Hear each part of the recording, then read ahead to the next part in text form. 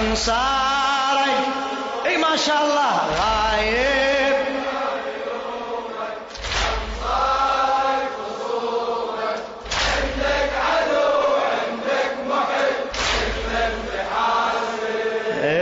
عندك عدو عندك محيط المن تحات غايب غايب ما نلومك أنصارك غايب ما نلومك أنصارك عندك عدو عندك محب المن تحاسب عندك عدو عندك محب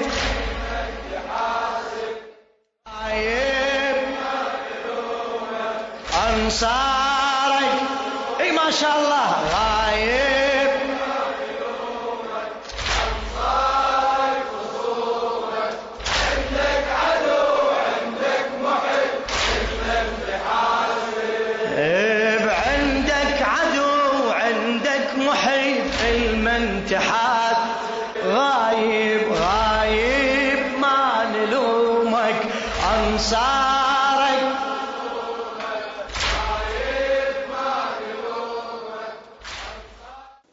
يا زهراء. بسم الله الرحمن الرحيم. صلى الله عليك سيدي يا بقية الله. أخوتي أخواتي أبنائي بناتي سلام عليكم جميعا. ملف التنزيل والتأويل، الحلقة 7 بعد 10.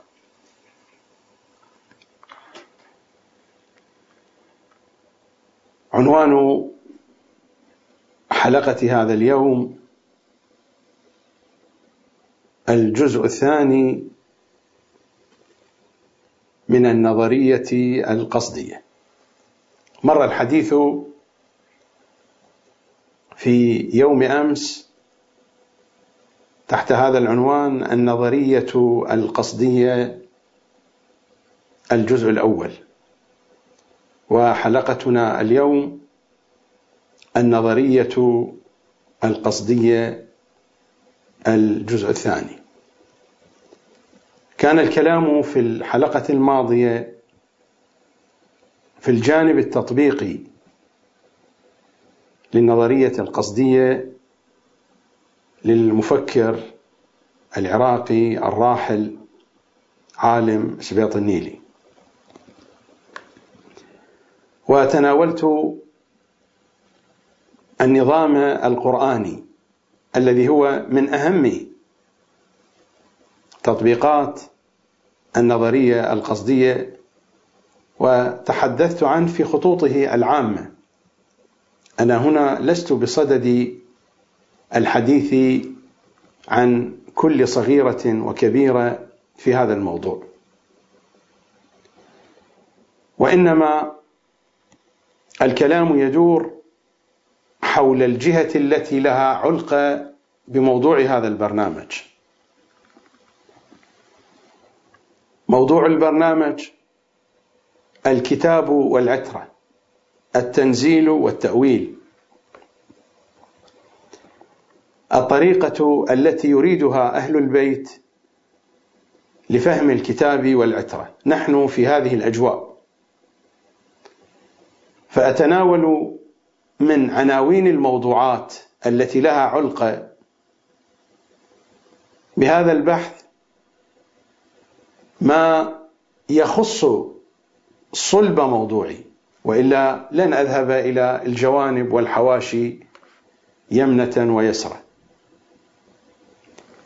في الجزء الثاني من النظرية القصدية سيكون الحديث أيضا بنحو مجمل في مبدئيات أو في الأساسيات أو في الجذور التي انطلقت منها النظرية القصدية. أول هذه الجذور التي انطلقت منها النظرية القصدية هو مسألة الاعتباط، ما يصطلح عليه عالم سبيطنيلي المبدأ الاعتباطي أو الاعتباطية في مواجهة القصدية.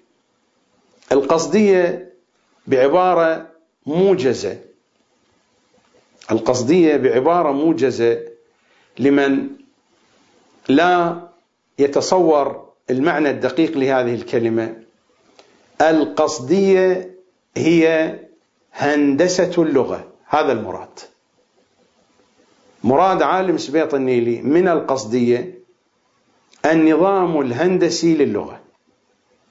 وحتى حين تحدث عن النظام القرآني يعني الحديث عن النظام الهندسي القرآني المكتنز داخل النص القرآني.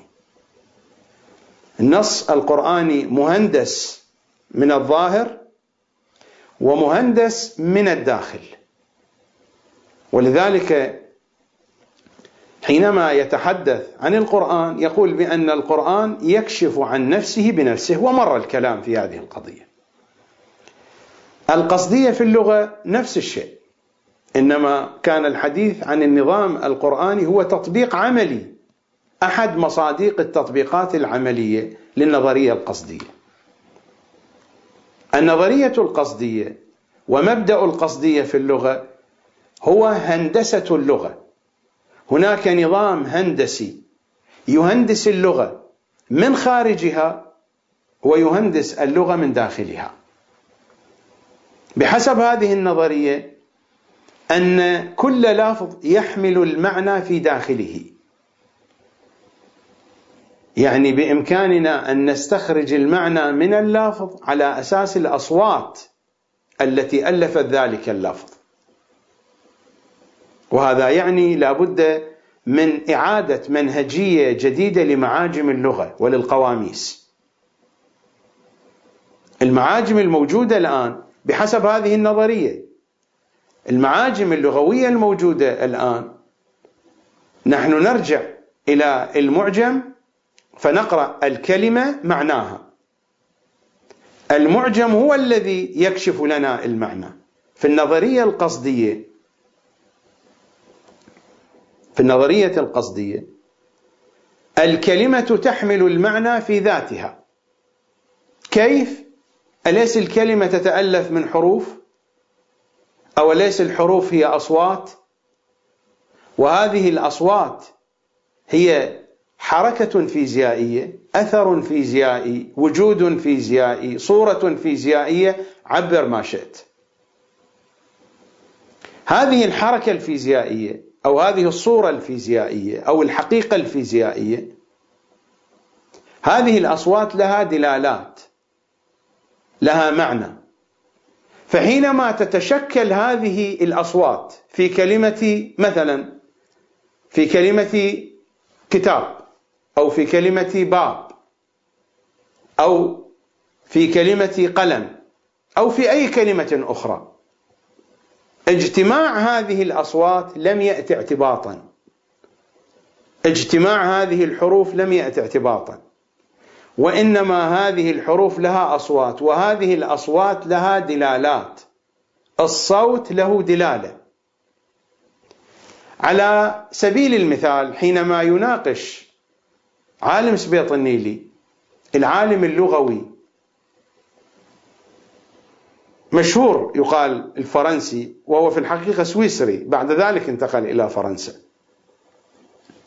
العالم اللغوي المشهور دي سوسير، حينما يناقش عالم سبيطنيلي مثالا يضربه دي سوسير، يقول بأن اللوحة حينما يرسمها الفنان كيف يرسمها الرسام؟ يرسمها الرسام مستعينا بالألوان، وفقا لما يقوله دي سوسير، يقول إن هذه الألوان قبل أن يجمعها الرسام في اللوحة لا معنى لها، لكن حينما يأتي الرسام فيجمع هذه الألوان في اللوحة يكون لها معنى. بالنسبة لعالم سبيط النيلي يقول لا، الألوان حتى قبل أن يستعملها الرسام لها دلالة، لها معنى، لكن دلالة اللون قبل أن يستعمله الرسام في رسم اللوحة قطعا ستكون أضعف من دلالة اللون حين يستعمل في رسم اللوحة. أعتقد أن المثال يقرب الصورة، لأن عالم سبيط النيلي يرى أن القول الذي ذهب إليه دي سوسير هو هذا المبدأ الاعتباطي. فنشوء النظرية القصدية إنما نشأت من هذا الجذر في مواجهة الاعتباط. والحديث هنا ليس عن اللغة العربية وإنما عن كل اللغات في العالم. حينما يكتب كتابه اللغة الموحدة أو نظريته اللغة الموحدة، يعني النظرية القصدية، ماذا تنتج لنا عمليا على أرض الواقع؟ ماذا تنتج لنا؟ تنتج لنا بحسب عالم سبيط النيلي تنتج لنا اللغة الموحدة، لأن جميع الحروف في لغات العالم، جميع الحروف في كل لغات العالم هي أصوات، وهذه الأصوات محدودة. يعني الآن حينما نأخذ الحروف في اللغة العربية هناك عدد معين لهذه الحروف وكل حرف له صوت. حينما نذهب إلى لغة أخرى، اللغة التركية، اللغة الفارسية، اللغة الفرنسية، وأي لغة أخرى، اللغة الإنجليزية، أيضا تتألف من حروف، وهذه الحروف لها أصوات. إذا أردنا أن نجري دراسة مقارنة، نقارن بين أصوات الحروف في كل اللغات، نجد أن الأصوات متشابهة. ربما نجد في هذه اللغة صوتا أو صوتين أكثر من لغة أخرى، وفي لغة أخرى هناك صوت يختلف. ومع ذلك حتى هذه اللغات التي تنقصها بعض الأصوات تكون هناك عملية دمج بين حرفين أو أكثر لإخراج الصوت الناقص في تلك اللغة، وهذا موجود في كل لغات العالم. يعني الآن مثلا في اللغة الإنجليزية ألا توجد عمليات دمج بين حرفين لإخراج صوت، هذا الصوت غير موجود في أصوات حروف اللغة الإنجليزية، وهذا جار في كل اللغات الأخرى. فالحديث هنا عن النظرية القصدية إنها تتحدث عن لغة موحدة.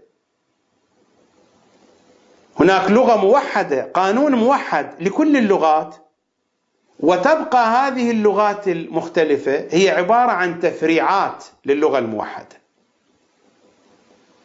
يعني هناك أصوات، وهذه الأصوات هي حقائق فيزيائية، هي آثار فيزيائية.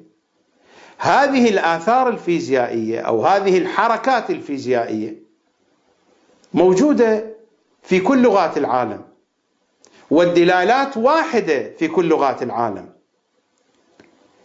ولكن تركيب هذه الأصوات يختلف من لغة إلى لغة، ومن هنا اختلفت اللغات، وعلى هذا الأساس تعددت وتصنفت، وصار لكل قوم لكل أمة لغة، لكنها بالأصل يحكمها قانون واحد وهو قانون اللغة الموحدة. هذه هي النظرية القصدية، ونشأت في جذرها من هذه النقطة في مواجهة الاعتباط. بحسب عالم سبيط النيلي فإن قانون الاعتباط هو القانون الحاكم في كل لغات العالم، ويقول بأن القضية بداياتها من العصر اليهودي، ويشير إلى الآيات القرآنية التي تحدثت عن اليهود بأنهم يحرفون الكلم عن مواضعه. يقول أن الاعتباط بدأ من هنا، ويشير إلى محاورة فلسفية بين سقراط وبعض الفلاسفة والمفكرين اليونانيين. يذكر هذه الأشياء في كتابه لا مجال لقراءة كل ما كتب وتناول كل ما كتب. ثم يقول بأن القول بالاعتباط بدأ من ذلك العصر، يعني من العصر اليهودي ثم العصر اليوناني وانتهاء بالحضارة الأوروبية. ويتحدث عن دي سوسير العالم السويسري الفرنسي الذي أقر بالمنهج الاعتباطي. كيف أقر بالمنهج الاعتباطي؟ دي سوسير لا أدري هذه القضية هل التفت إليها عالم سبيطنيلي أو لا. دي سوسير صحيح هو من علماء اللغة، ولكن اهتمامات دي سوسير في الألسنيات، والألسنيات شيء واللغة شيء. صحيح هناك التقاء بين علم اللغات وبين علم الألسنيات، لكن هناك فارق. إذا أردنا أن ندقق في هذه القضية هناك فارق. اهتمامات دي سوسير مصبوبة على الألسنيات، على الجانب الألسني. الجانب اللساني يختلف عن الجانب اللغوي، وهذه قضية مهمة جدا. دي سوسير يأتي فيقول ماذا يقول؟ يقول بأن الكلام الذي نتكلمه بدايته من أين؟ بدايته من هنا، أن كل إنسان يحمل في داخله القدرة على إنتاج الكلام. كل إنسان في داخله يحمل القدرة على إنتاج الكلام. ومراد من القدرة أولا الوسائل التي يمتلكها الإنسان، إن كان المقصود الحنجرة، الأوتار الصوتية، اللسان، الشفتان، حتى الأسنان لهما مدخلية في تقطيع الكلام، حالة التنفس والحجاب الحاجز، مجموعة الميكانيك الذي على أساسه يستطيع الإنسان أن يتكلم، مع الحالة النفسية والذهنية قطعا، لأن القضية ليست فقط قضية عضوية. قضية الكلام قضية فيها بعد نفسي وذهني، وفيها كذلك بعد عضوي. فالإنسان يمتلك القدرة على إنتاج الكلام، ولكنه لا يستطيع أن ينتج الكلام ما لم يحصل مهارات. وهذه المهارات كيف يحصل عليها الإنسان؟ يحصل عليها الإنسان من الخارج. القدرة على إنتاج الكلام موجودة في داخل الإنسان، أما المهارات موجودة في الخارج بالاختلاط مع الآخرين.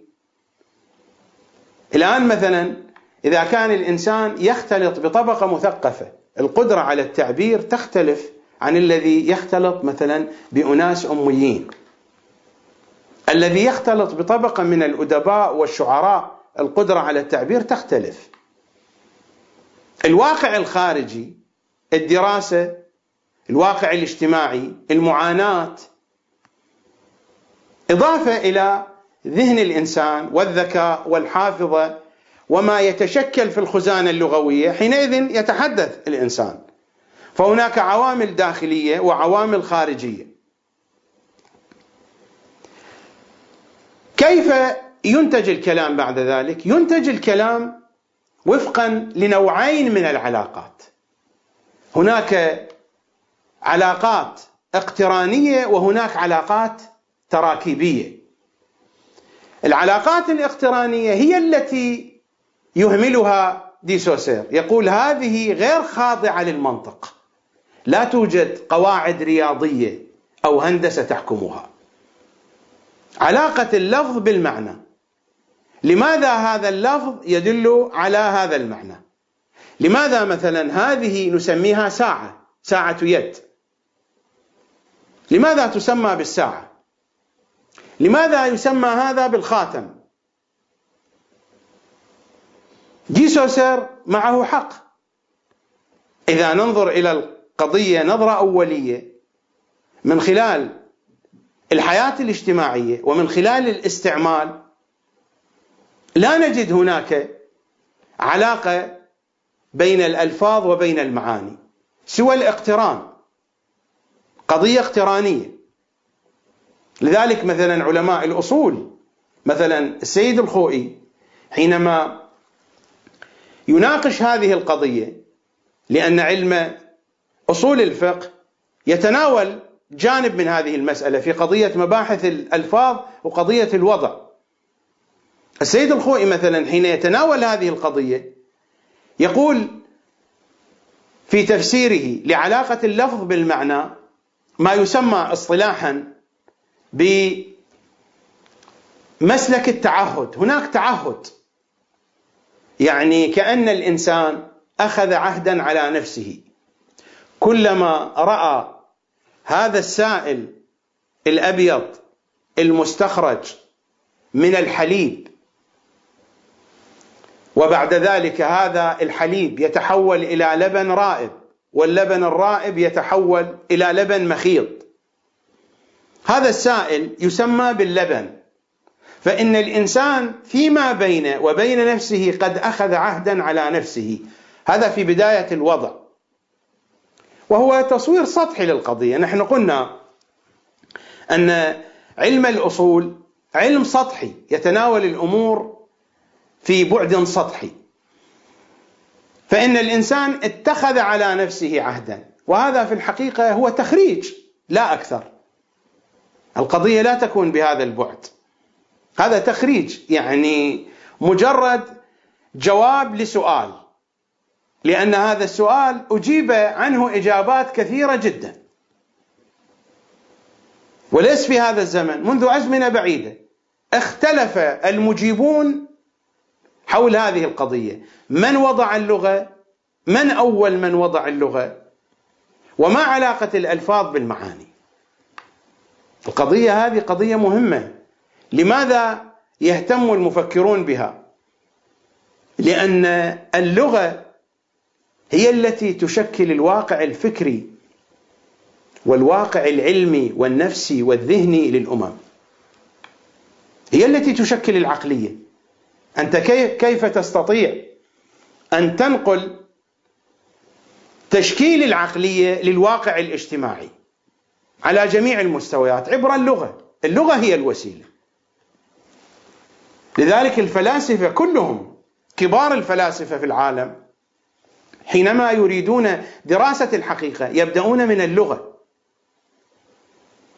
لا بد أن نفهم اللغة، لا أقصد نفهم اللغة في البعد المعجمي الكلمة معناها، وإنما أن نفهم اللغة في عمقها، في مدلولاتها الأصلية، لأن اللغة هي إشارات ورموز. لذلك دي سوسر هو الذي اقترح على الجامعات، وهذا الاقتراح إلى الآن معمول به، هو الذي اقترح على أن تكون الألسنيات وتكون اللغة هي من ضمن علم السيموتيك الذي كان يسمى بالسيمولوجي، حاليا معروف السيموتيك، وهو علم دراسة الإشارات. فاللغة هي عبارة عن إشارات، وهذه حقيقة. هذه الإشارات لها مدلول ليس لها مدلول، هذه قضية ثانية، هذا موضوع ثاني. فهناك علاقات اقترانية هي هذه التي لم يدرسها دي سوسر. لماذا؟ لأنه لم يجد قانونا رياضيا يحكمها. عالم سبيطنيلي في نظريته هكذا يدعي بأنه وجد هذا القانون الذي يستطيع أن يهندس به اللغة وأن يحكم به اللغة، في مقابل الاعتباطية التي تحدث عنها دي سوسير، لأنه لم يجد قانونا ولذلك لم يخضعها للدراسة. لماذا؟ لا يوجد منطق يحكم القضية، وإنما درس العلاقات التراكيبية وهي التي تنشأ ما بين الكلمات حين نكون الجملة. مثلا يضرب مثال دي سوسير: القطة فوق الحصيرة. القطة فوق الحصيرة هذه جملة. دي سوسير يدرس هذا التركيب، هذه العلاقة التراكيبية، وهذا هو علم الألسن أو الألسنيات، الدراسة في التراكيبية، في العلاقات التراكيبية، لا في العلاقات الاقترانية. أنا أشرت إلى رأي السيد الخوئي، رأي السيد الصدر يشير إلى هذه، السيد محمد باقر الصدر في مباحثه الأصولية يشير إلى هذه القضية، إلى العلاقات الاقترانية.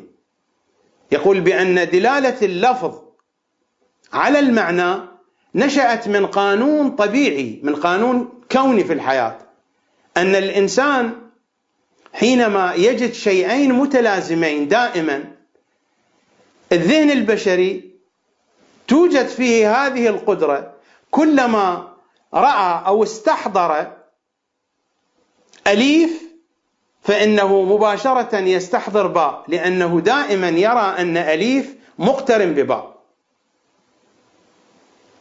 فمن هنا حينما نستحضر الألفاظ نستحضر المعاني، وحينما نستحضر المعاني نستحضر الألفاظ.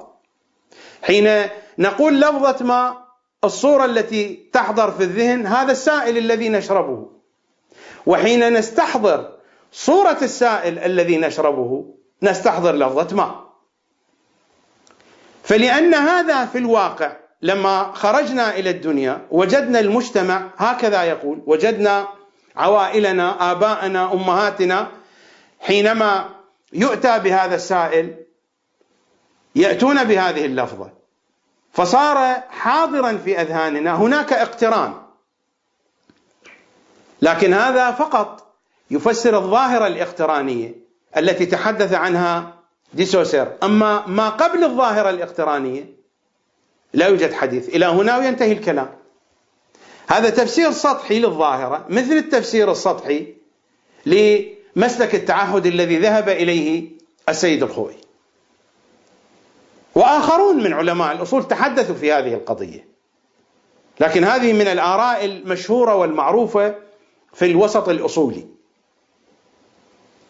أما من الذي بدأ باللغة فهناك نظريات كثيرة، وأنا لا أريد الخوض في كل صغيرة أو كبيرة، والقضية ليس نوقشت فقط في هذا العصر، هذه من البداية، من بداية الفلسفة اليونانية وهذه القضية تناقش وتطرح.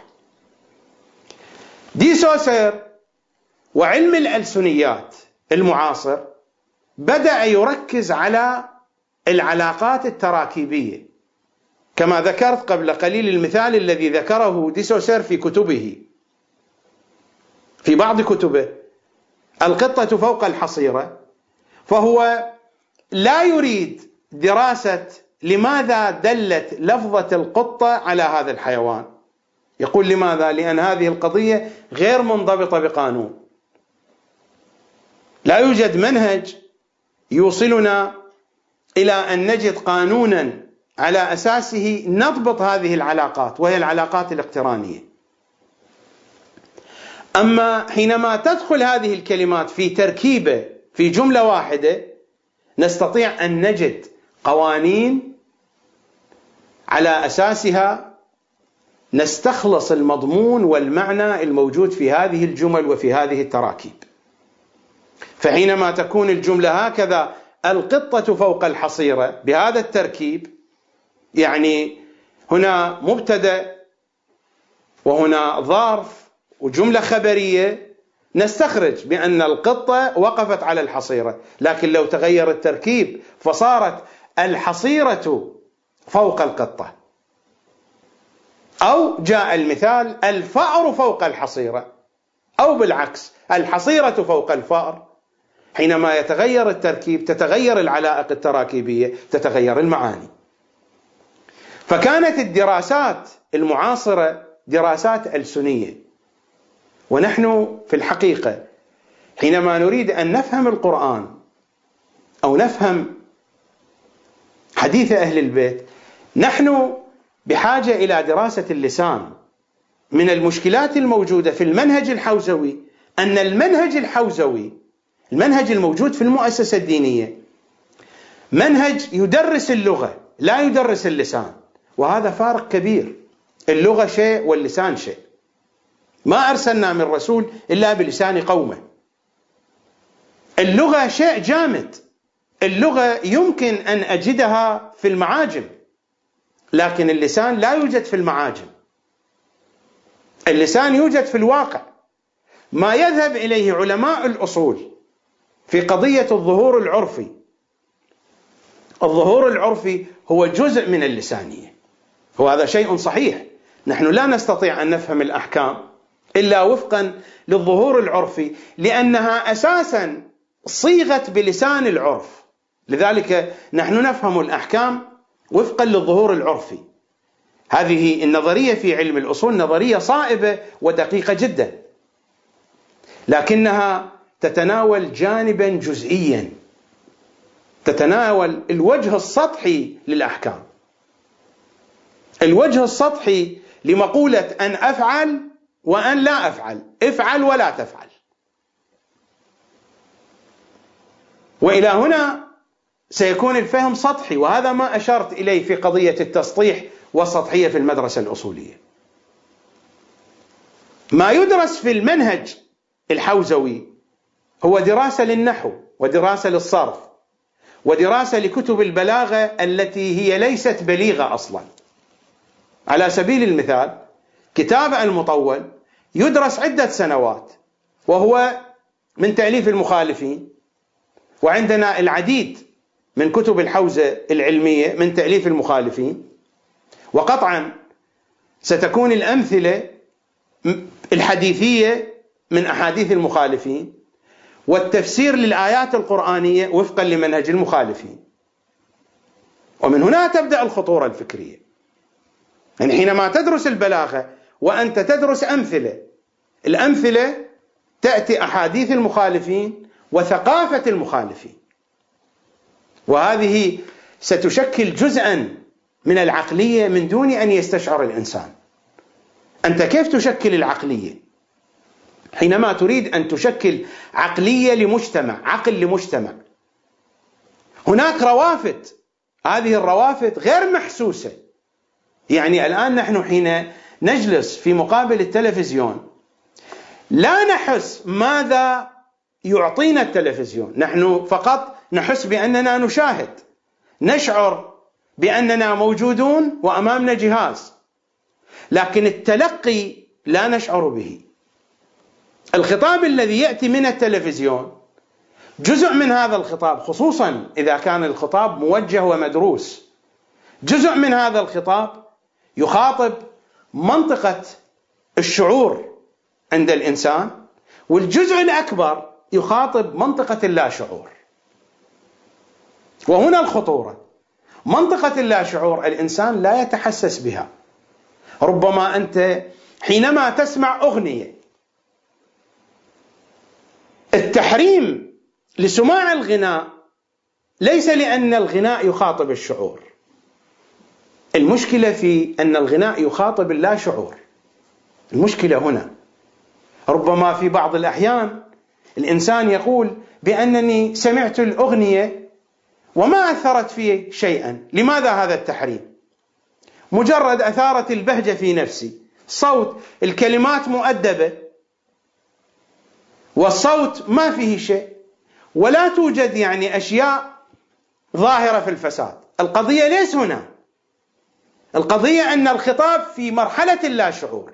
مرحلة اللاشعور هي التي تشير الروايات إلى أن الغناء قد يقود الإنسان إلى الزنا، إلى المفسدة، إلى الفاحشة، في أي طبقة، في أي طبقة من الخطاب، في طبقة اللاشعور.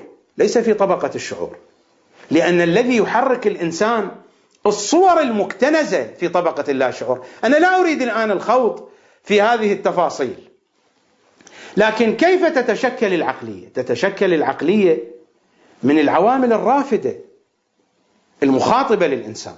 حينما أنت تدرس كتابا في البلاغة وهو أساسا ليس بليغ، كيف يعلمك البلاغة؟ لكن الأمثلة الموجودة مستقاة من ثقافة ثانية.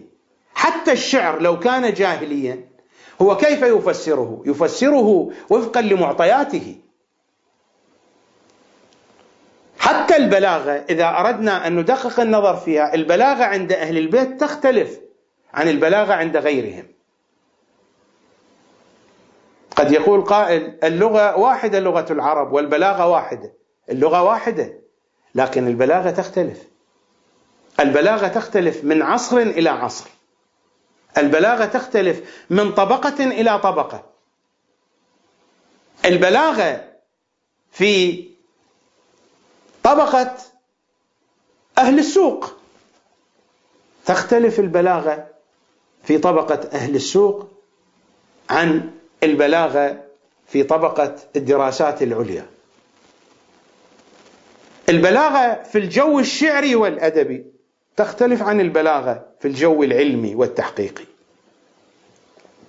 صحيح اللغة واحدة، ولكن البلاغة متغيرة عبر الزمن ومختلفة في كل مقطع زماني بحسب المعطيات الموجودة.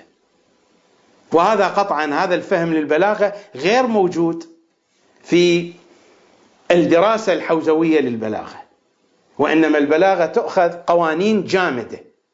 أنا أختلف في نظري عن عالم سبيطنيلي في قضية البلاغة وتصوره عن البلاغة.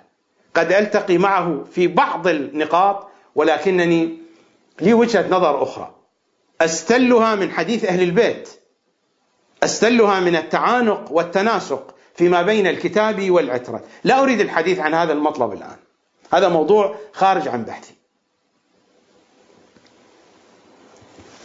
أعود إلى النشأة التي نشأت منها النظرية. ربما شط بي الحديث إلى جهات أبعد وأنا أحاول أن أختصر.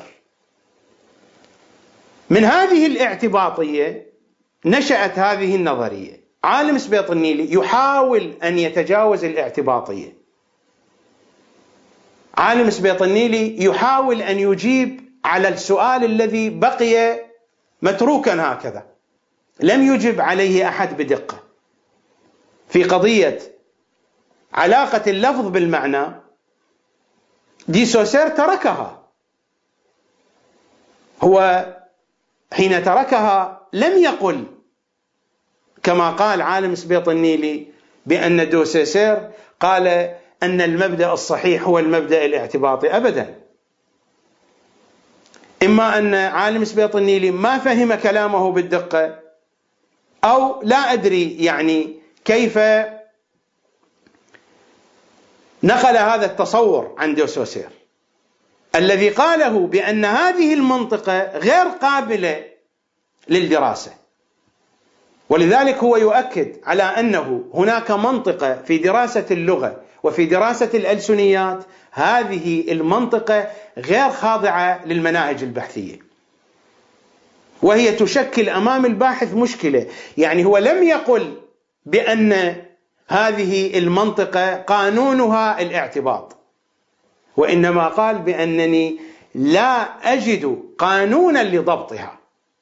هذا فارق بين هذا القول وبين هذا القول. على أي حال، أنا هنا لست بصدد الدفاع عن دي سوسير ولا بصدد الانتقاد الآن لكلام عالم سبيطنيلي، مجرد توضيح. فعلى أساس الاعتباط، وإن كانت نقطة أنا ما بينتها في قضية الفارق بين اللغة واللسان. اللغة كما قلت هي في المعاجم موجودة، أما اللسان يعني نحن إذا أردنا مثلا أن نفهم اللسان العربي، كيف نفهم اللسان العربي؟ نفهم اللسان العربي من خلال أولا معرفة التاريخ، إذا أردنا أن نعرف اللسان العربي في الأزمنة الماضية، وهو ضروري جدا لفهم الكتاب والعترة. لا بد أن نعرف التاريخ، ومرادي من معرفة التاريخ أن نعرف الأجواء والمنظومة الحياتية، كيف كان يعيش الناس وكيف يتفاهمون، وما هو الغالب في أساليبهم الخطابية. وعلينا أن نعرف علم النفس التاريخي. ربما البعض لم يسمع بهذا العنوان. علم النفس الآن في الجامعات ربما يصل إلى أكثر من 100 قسم، إلى أكثر من 100 تخصص. حتى هناك علم النفس التسوقي للتسوق، هناك علم خاص ودراسات ونظريات وبحوث وكتب في قضية الماركتينج. أنت كيف تسوق البضاعة، أي بضاعة، كيف تسوق البضاعة المادية أو المعنوية. هذا الطرح كيف أسوقه، أي موضوع كيف تسوقه، عملية التسويق، الماركتينج، كيف تنشر فكرة معينة. فهناك تخصص من التخصصات هو علم النفس التسوقي. كذلك هناك علم النفس التاريخي، دراسة الحالة النفسية للمجتمعات لمعرفة أساليبها. علينا أن نحيط علما بالأسلوب الشعري، بالأسلوب الروائي. لذلك الدراسة المفروض في المنهج الحوزوي لا أن تكون للنحو وللصرف، هذه المساحة الكبيرة. أنا خطابي أوجهه لطلبة الحوزة العلمية، المساحة الكبيرة من خلال تجربة ومن خلال دراسة دقيقة. هذه المساحة الكبيرة لعلم النحو والبلاغة الجامدة لن تنفعكم في فهم الكتاب والعترة. تحتاجون من هذه المساحة الكبيرة، من مجموعة الكتب هذه تحتاجون 20%. أنتم بحاجة إلى دراسة الأدب. ولذلك الدراسة الأكاديمية أنفع من الدراسة الحوزوية في الفهم، لأن هناك نصوص تدرس وتحلل، هناك نوع من النقد الأدبي. أنت كيف تفهم النصوص ما لم تمتلك القدرة على تفكيك النص وتحليله؟ على أي حال، أنا هنا لست بإيجاد منهج، وإنما هذا مثال. أنا آتي بمثال مثلا على سبيل التوضيح. الآن إذا نأخذ لفظة ماما، لفظة ماما موجودة في أكثر لغات العالم، وتشير إلى الأم أو إلى السيدة الحنون.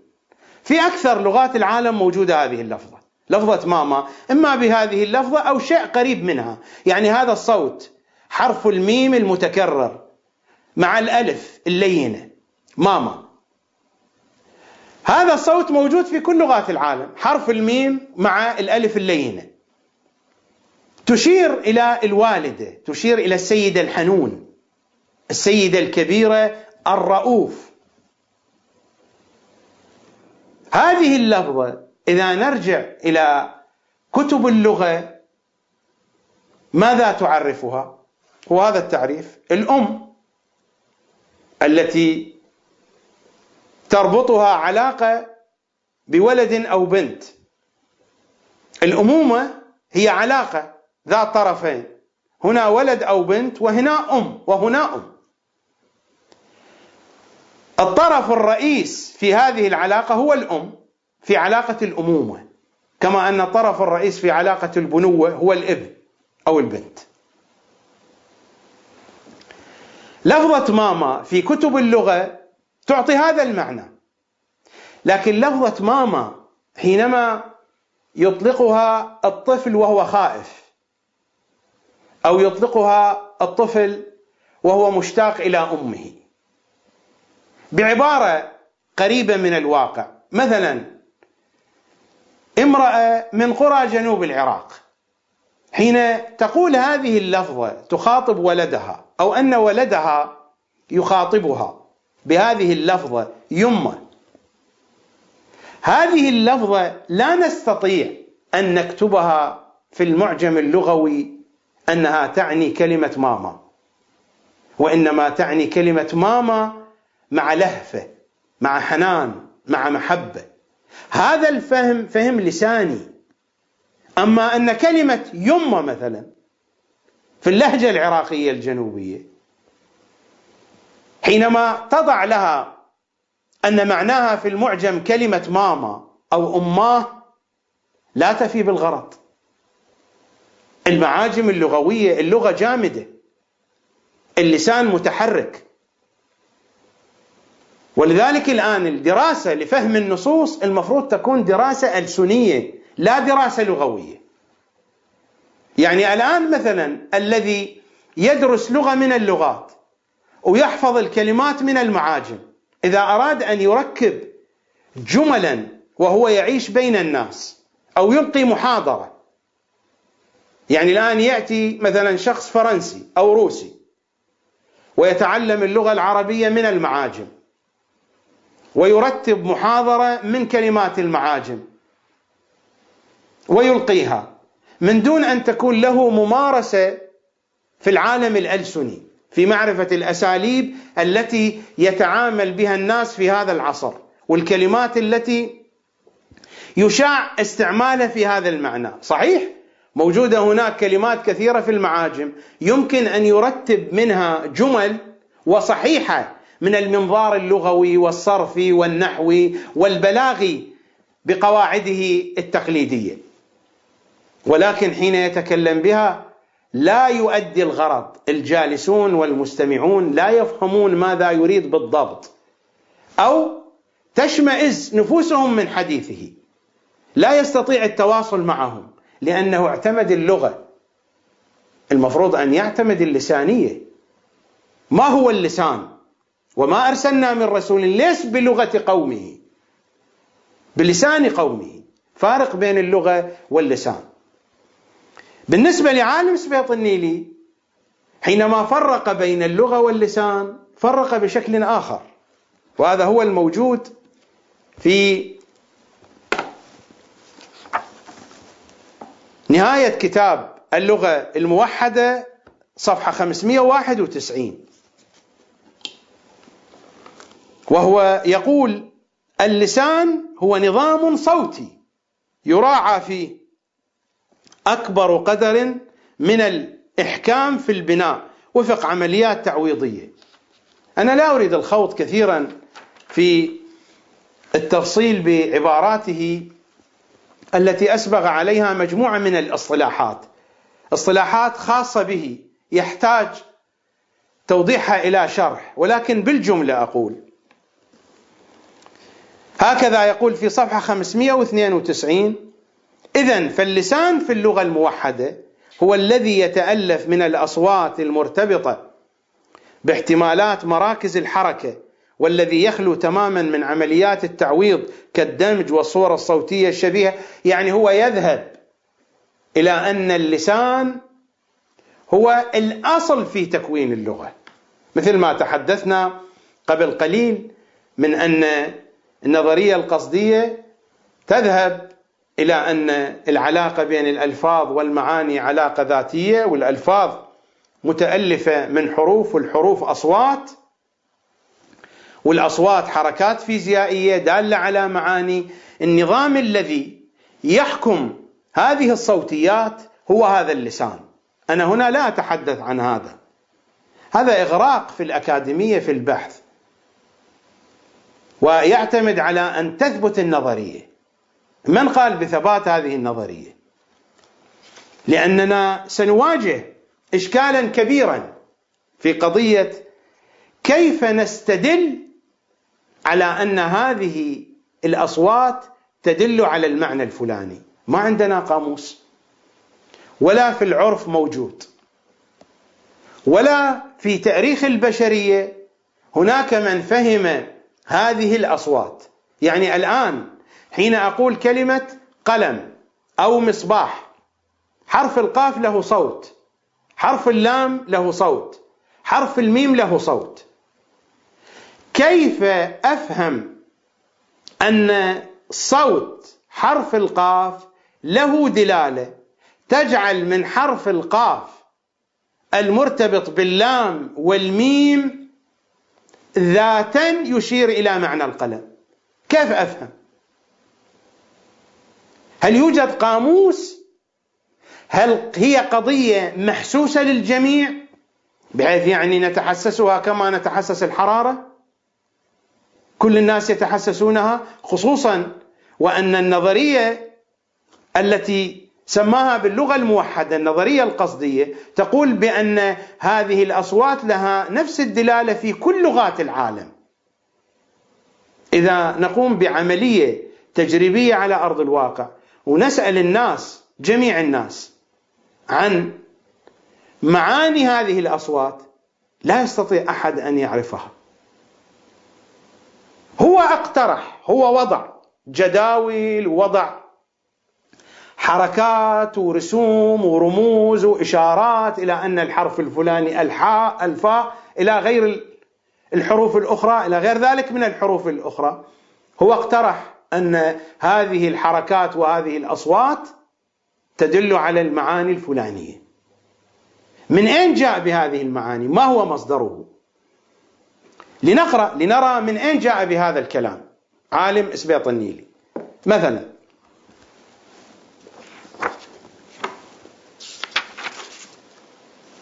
في نفس كتاب اللغة الموحدة ماذا يقول؟ يقول: ولا أدعي أن هذا الكتاب صفحة 13 سيكون له الأثر البالغ بسرعة تليق بمن طوى عليه من نسف للباطل وتأسيس للحق في مضمار اللغة، ولكني أجزم أن الحل القصدي للغة سيكون البديل للاعتباط اللغوي برمته، نحوا وصرفا وبلاغة ونقدا وتفسيرا وفكرا وفقها وأصولا وعلوما أخرى متفرعة عن هذا العلم، في وقت لن يطول كثيرا، لتشوق العالم بأسره إلى حل قصدي لمشكلة اللغة، وكأنه يناغم حدثه الداخلي العميق. وهكذا يفترض أن العالم بأجمعه هناك حدث داخلي فيه يبحث عن هذا الحل القصدي.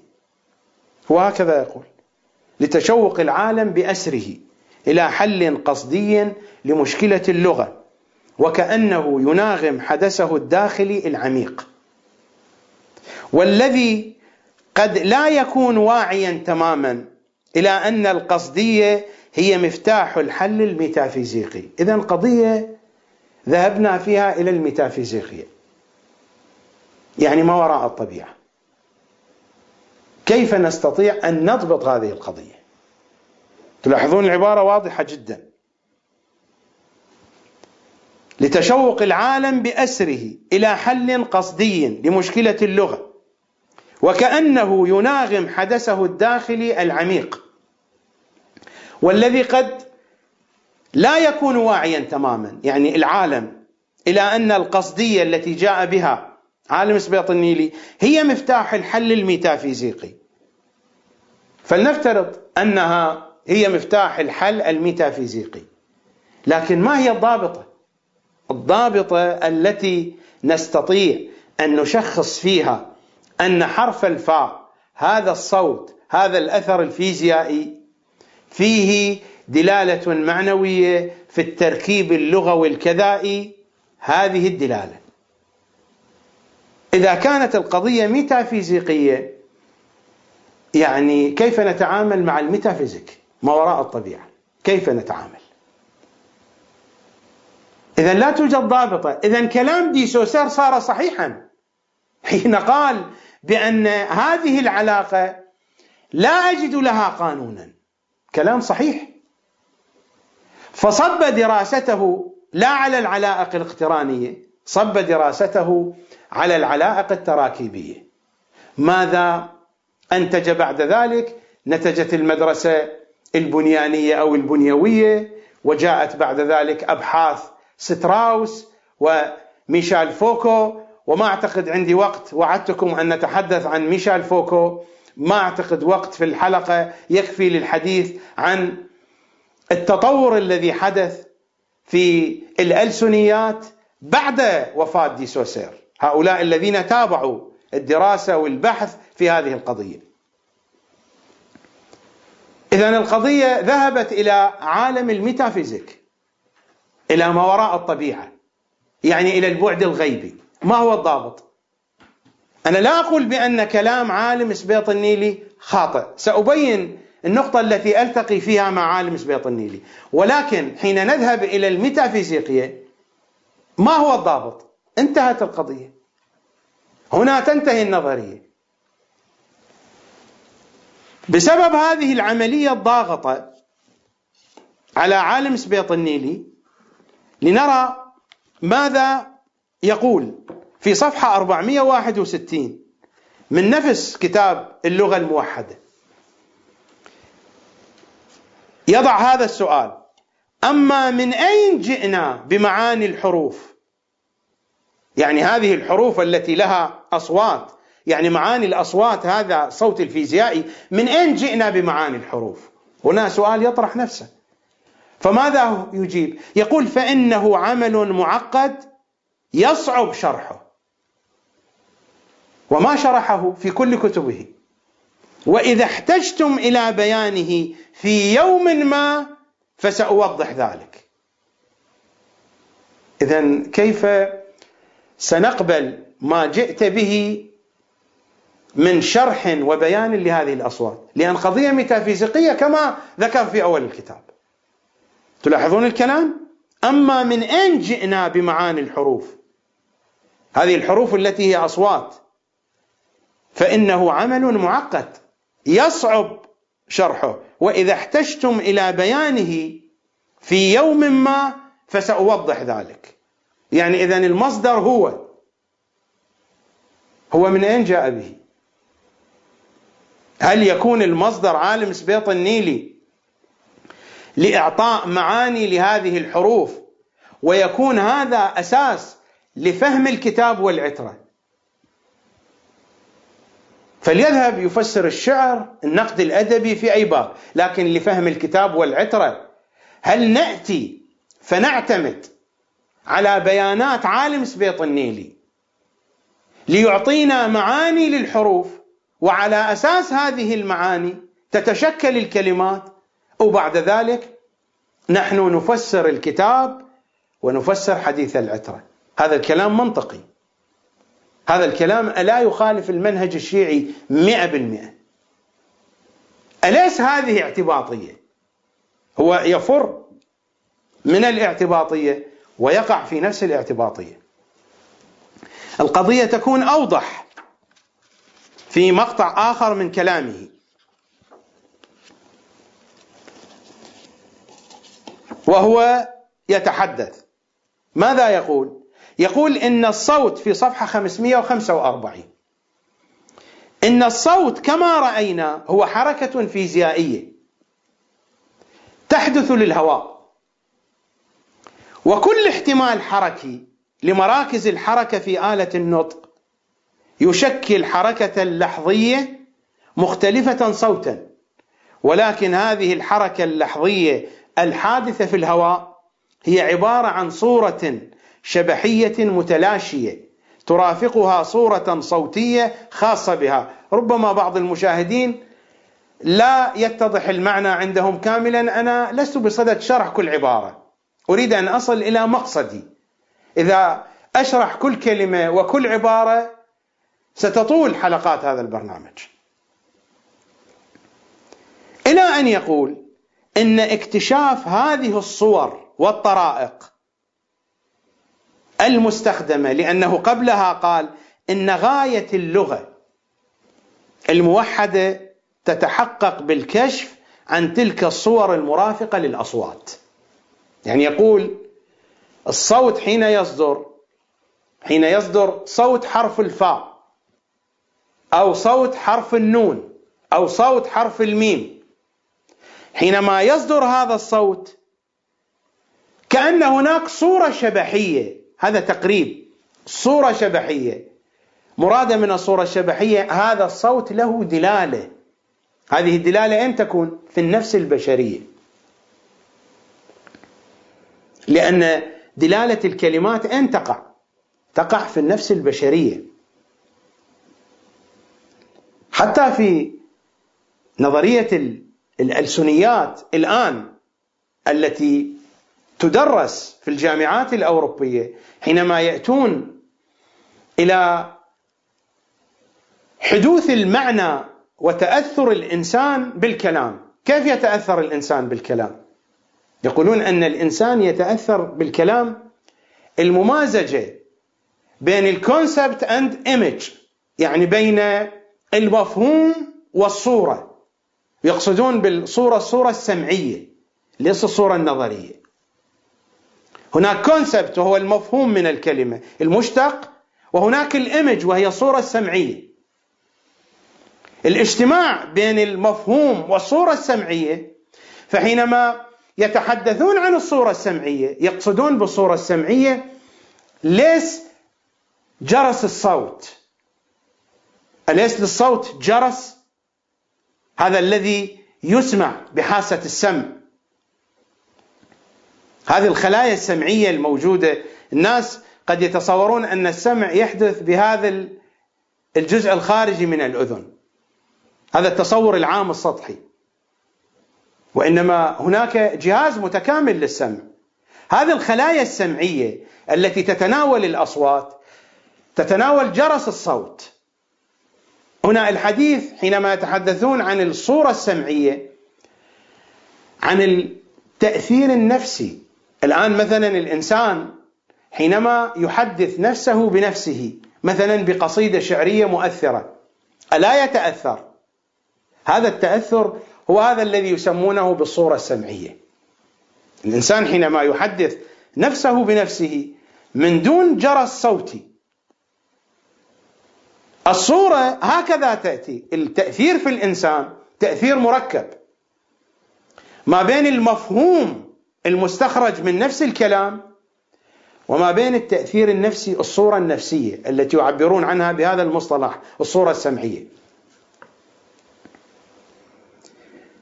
الحديث هنا عن هذه الصور يقول إن غاية اللغة الموحدة تتحقق بالكشف، لكن هنا لا يتحدث عن الصور المأخوذة من الجمل، وإنما الصور المأخوذة من الحروف، من أصوات الحروف.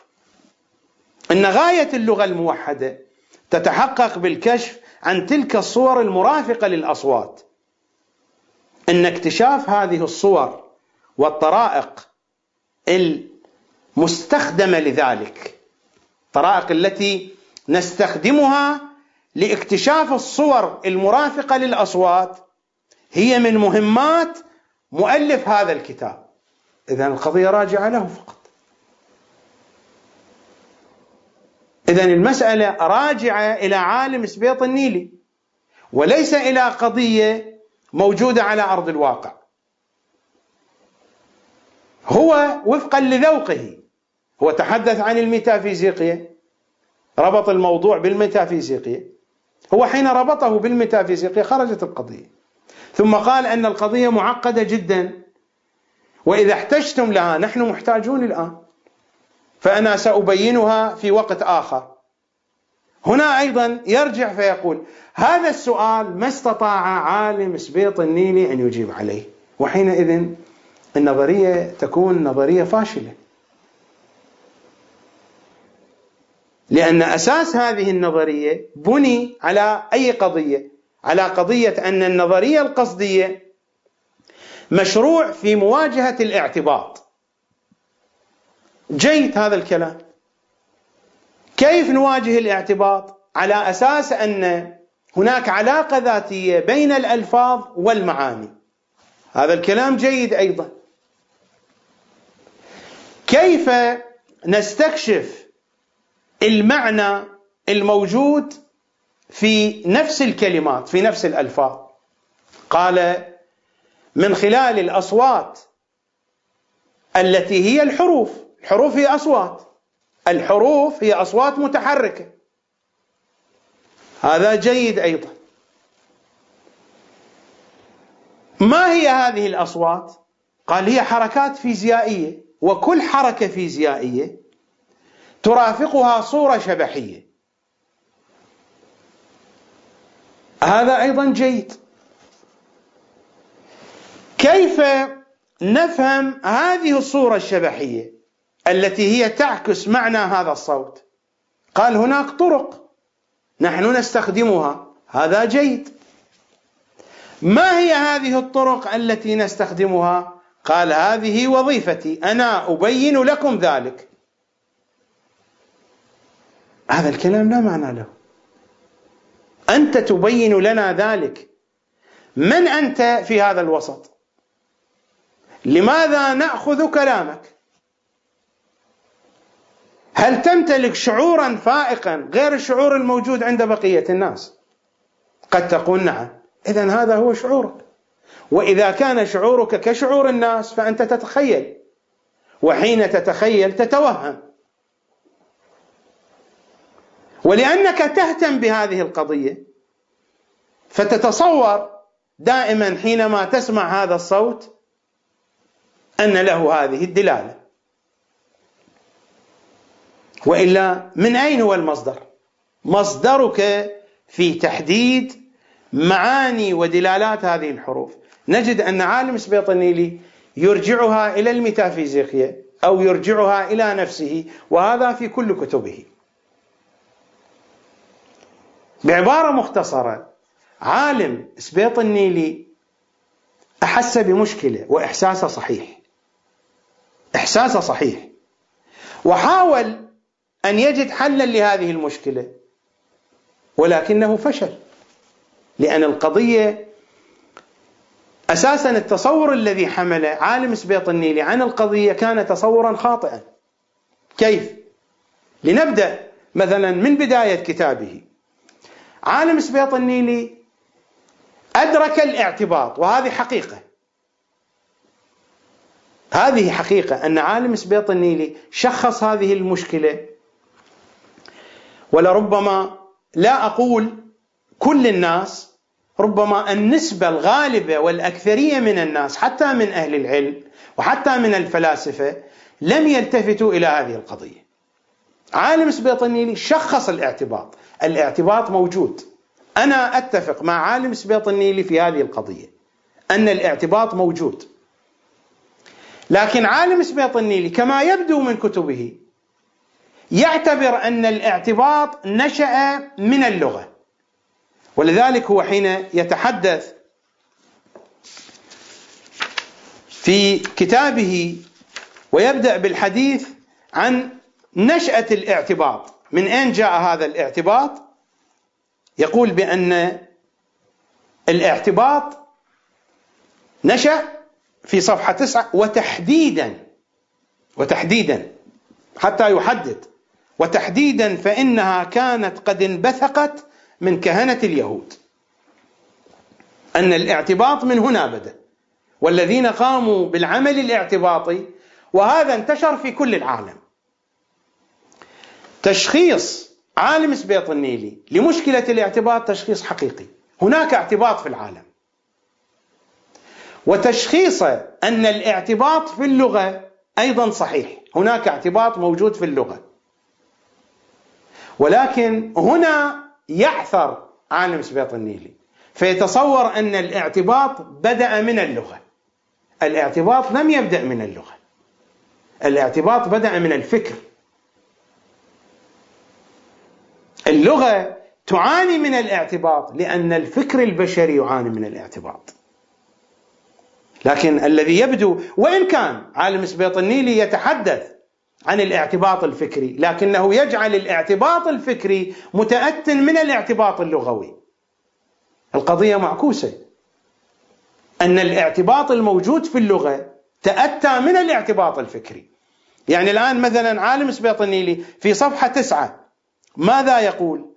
فمن الممكن بل الواجب إذا تأملت جيدا إدراج الحروب الدامية والصراعات السياسية والاجتماعية والفساد العام وسفك الدماء في سلسلة نتائج الاعتباط اللغوي الذي أدى إلى اعتباط فكري. الاعتباط اللغوي الذي أدى إلى اعتباط فكري عام تبعه انهيار أخلاقي كان هو سبب هذه النتائج.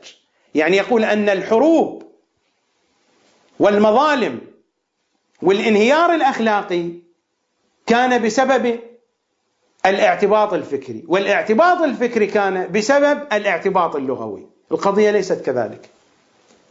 القضية أن الاعتباط اللغوي تأتى من الاعتباط الفكري. كيف هذه القضية؟ تشخيص عالم سبيط النيلي للاعتباط في اللغة صحيح، ولكن مثل ما خطأ في مناقشة دي سوسير، فتصور أن دي سوسير ذهب إلى الاعتباط، وإنما دي سوسير ما ذهب إلى الاعتباط.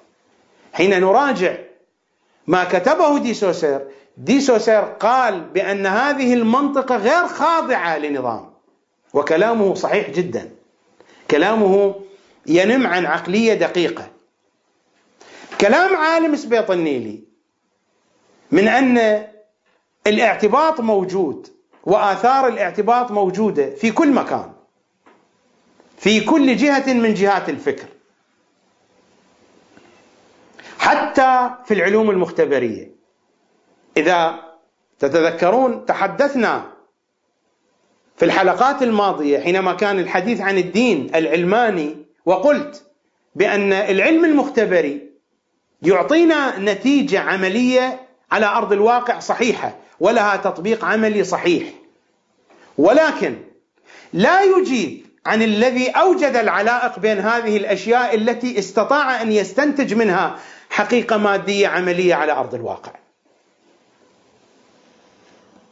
يبقى الباب مفتوح، وهذا نحو من أنحاء الاعتباط. لذلك أنا ذكرت في وقتها الرأي الذي ذكره السيد الشهيد محمد باقر الصدر في الأسس المنطقية للاستقراء، من أن نفس الأسلوب الذي تثبت به العلوم المفروض تثبت به القضايا الغيبية، نفس القضية، وبينت المطلب، ما عندي مجال الآن أعيد الكلام. فأنت أيها العالم المختبري لماذا تثبت الحقيقة المختبرية بهذا المنهج، بالمنهج التراكمي، ولا تثبت الحقيقة الغيبية بنفس المنهج؟ لماذا هناك المنهج يكون خاطئا وهنا صحيحا؟ هذه اعتباطية. الاعتباطية موجودة. تشخيص عالم سبيط النيلي لوجود الاعتباط صحيح، ووجود اعتباط في اللغة صحيح، ولكن القضية مردها إلى الاعتباط الفكري. جعل اللسان على الفؤاد دليلا. حينما يكون الإنسان سكران يتكلم وهو لا يعلم ماذا يقول. حينما يكون الإنسان منضبط وفي حالة وعي تام، وحينما يكون الذهن في حالة انتباه ورعاية، الكلام الخارج يكون منضبطا وواعيا ودقيقا،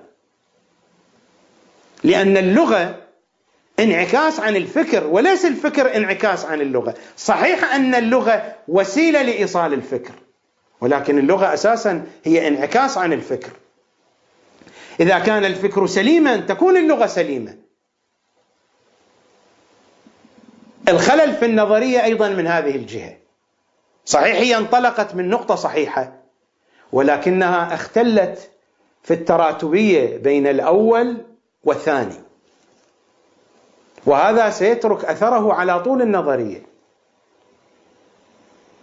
أما العلاقة الذاتية بين اللفظ والمعنى، أنا أوافق عالم سبيط النيلي على وجود علاقة ذاتية بين اللفظ والمعنى، لا على أساس كلامه، وإنما وفقا لكلام أهل البيت عليهم السلام، ولكننا لا نملك آلية لتشخيص هذه العلاقة. لماذا؟ للاعتباط الفكري. العقلية العالمية والعقلية الإسلامية بشكل عام، العقل البشري يعاني من الاعتباط الفكري. لذلك الإمام الحجة إذا خرج ماذا يعمل؟ يمسح على رؤوس الخلق فيجمع بذلك عقولهم، عملية جمع. هذا الاعتباط الفكري لن يزول إلا بظهور الإمام عليه السلام، هناك اعتباط موجود. لذا منهج الكتاب والعترة في مواجهة الاعتباط كيف؟ هي المسايرة اللينة. هناك اعتباط موجود، لكن لا كما يقول عالم سبيط النيل الاعتباط نشأ من اللغة، الاعتباط نشأ من الفكر. هذا الاعتباط بدأ منذ متى؟ في وجهة نظر أهل البيت، في الفكر الأهل بيتي، هذا بدأ منذ اليوم الذي قتل فيه قابيل هابيل. من هنا بدأ الاعتباط الفكري، منذ ذلك اليوم اختلت الموازين. الميزان الفكري الصحيح، آدم نبي وهو الخليفة وهؤلاء أولاده يعرفونه، وأوصى بأمر من الله إلى هابيل: لماذا أنت يا قابيل تعترض على هذا القانون؟ اعتراض قانون آدم في التوصية إلى هابيل من قبل قابيل، هذا هو الاعتباط. وبعد ذلك تراكم على هذا الاعتباط اعتباط ثاني، وهو المباهلة إلى الله. كيف تتباهل مع شخص اختاره الله؟ هذا شخص أنت لا تكذب أباك، تعرف أباك، وهذا الأمر من الله، لأنه دائما أوامر آدم صادرة من الله، فهذا أمر كبقية الأوامر. لماذا تشكك في هذا الأمر؟ هذا اعتباط. لماذا تدعوه إلى المباهلة؟ هذا اعتباط. النتيجة واضحة، سيكون النجاح لهابيل. رفض النجاح هذا اعتباط، اعتباط فوق اعتباط. قتل هابيل اعتباط، وهذا الاعتباط قاده إلى أنه لا يدري ماذا يفعل، حتى بعث الله له غراب. الغراب هداه كيف يفعل مع جثة أخيه. وهذا هو عين الاعتباط. الاعتباط من هنا بدأ، ليس الاعتباط في اللغة، الاعتباط فكري. وهذا الاعتباط قاد هابيل بعد ذلك إلى منع الخط، قاد قابيل بعد ذلك إلى منع الخط الهابيلي، لأنه بعد ذلك بعد مقتل هابيل صارت الوصية إلى هبة الله الذي هو شيث، صارت الوصية إلى شيث، إلى هبة الله، وصارت الوصية في هذا الخط. ولكن قابيل بعد أن قتل هابيل تغيرت وجهة نظر حياته، فبدل أن تبحث عن الآخرة توجهت إلى الدنيا، فجمع المال وجمع السلطة وعلم أولاده على التعسف والقوة. بعد أن قتل، شيء طبيعي، فتح بابا. هذه المجموعة قمعت الخط الهابيلي، وبدأ الاعتباط هكذا، وأخذت هذه الثقافة تتراكم عبر الأجيال، وظهرت أديان منحرفة وأفكار منحرفة، وبقيت هذه الآثار تنتقل. الآن حاليا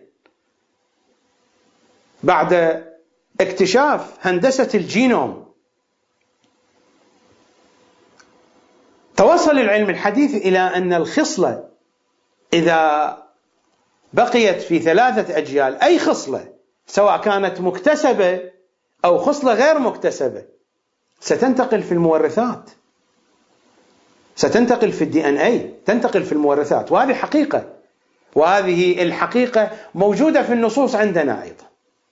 أنا هنا لا أريد أن أجد مطابقة أو موافقة بين النصوص وبين مكتشفات العلم الحديث. المكتشفات تتغير والنصوص ثابتة، ولا أريد الخوض في هذا الباب وفي هذا الجانب، لكن أورد هذه الأشياء على سبيل الأمثلة لأجل أن أوضح المطلب.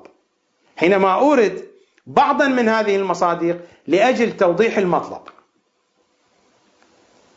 فالاعتباطية من هناك بدأت. إذن نحن نعاني من اعتباطية فكرية. كيف نواجهها؟ نواجهها بمنهج أهل البيت: ما إن تمسكتم بهما لن تضلوا بعدي.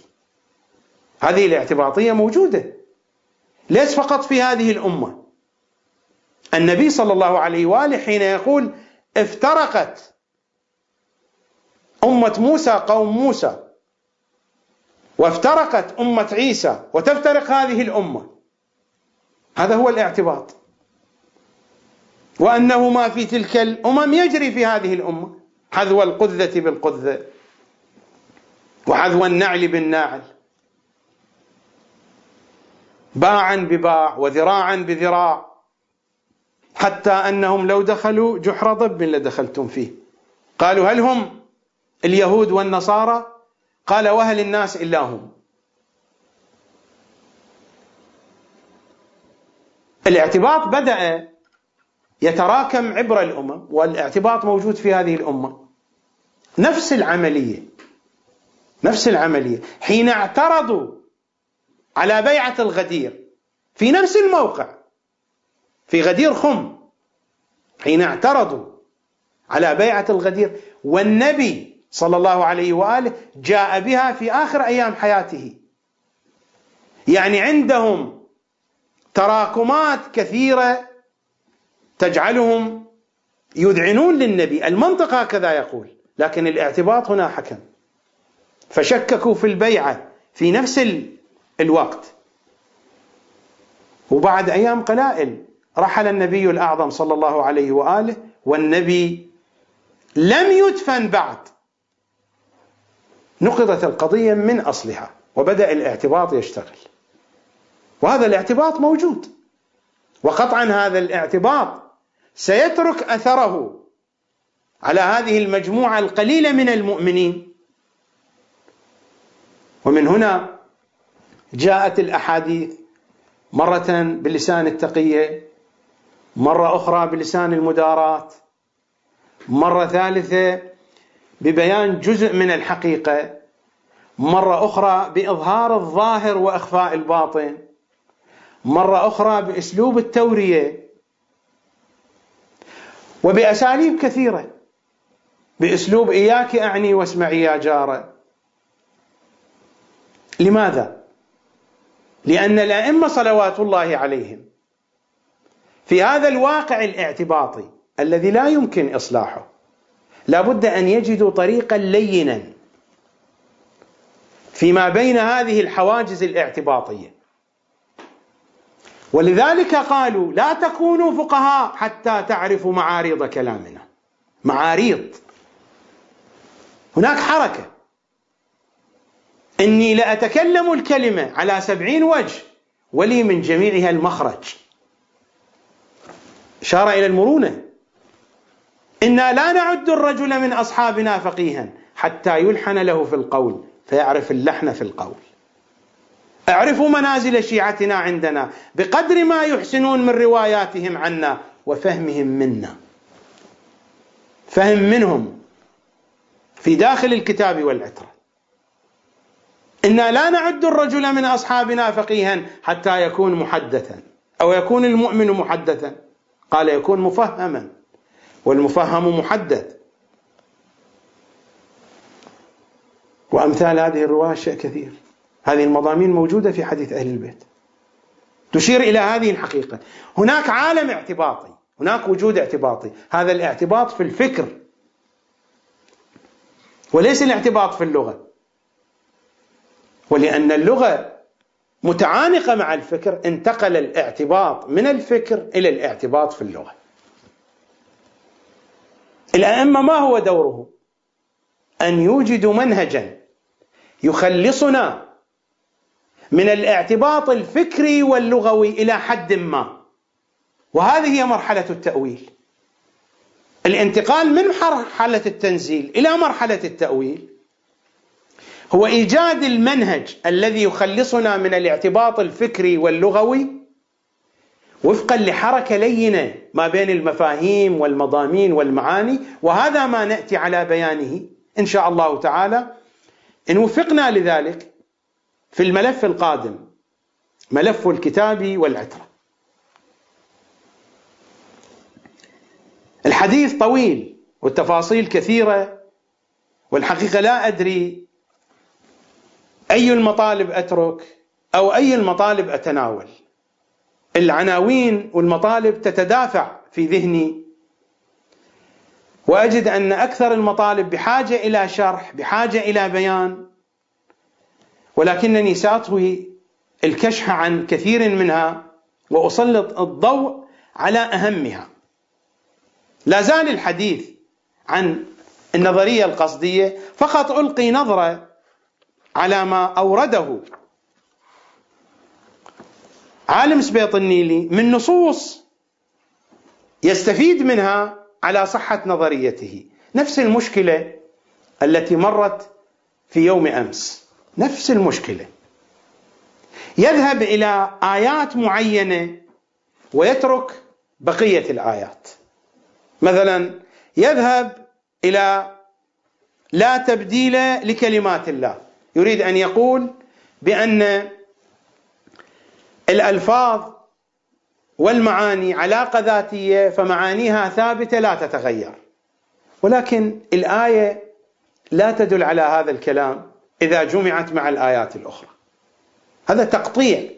مرت علينا في يوم أمس الآيات، القرآن يصف نفسه بالمحكم والمتشابه مرة على سبيل التجزيء، هناك منه محكم ومنه متشابه، مرة يصف نفسه بأنه محكم بكله، مرة بأنه متشابه بكله، مرة يصف بعضه بالمثاني وأخرى يصف كله بالمثاني. ومرت الآيات، لا أعيد الكلام، من أراد أن يراجع الحلقة الماضية. نفس المشكلة هنا، يستعين بآيات، ليس الآيات غائمة، وإنما دلالتها على صحة النظرية غائمة، مثل ما استعمل النصوص من نهج البلاغة، النصوص الواضحة التي قالت بأن القرآن لا ينطق ما جاء بها وأعطى لها جوابا. ذهب إلى آيات تتحدث في مكان آخر، لو جمعت مع الآيات الواضحة، أو ذهب إلى نصوص أيضا تتحدث في جهة أخرى، لو جمعت مع النصوص الواضحة لاتضح معناها، وبالتالي تدل على ما يعاكس وما ينقض هذه النظرية. أيضا نفس الشيء لما ذهب إلى الروايات، يذكر فقط الكلمة الأولى من الرواية، وغريب هذا. يعني مثلا جاء بروايات نقلها من كتاب معاني الأخبار للشيخ الصدوق، وهذا هو معاني الأخبار. مثلا نقل هذه الرواية: تعلموا تفسير أبجد فإن فيه الأعاجيب كلها، ويل لعالم جهل تفسيره، وانتهى. تعلموا تفسير أبجد، هو ماذا يستدل؟ يقول هذه أبجد حروف، فهذا يعني أن هذه الحروف لها معاني، وهذا الذي يريد أن يقوله. لكننا لو قرأنا الرواية سيثبت أن الرواية تشير إلى عكس النظرية القصدية. يعني الآن نحن نقرأ الرواية،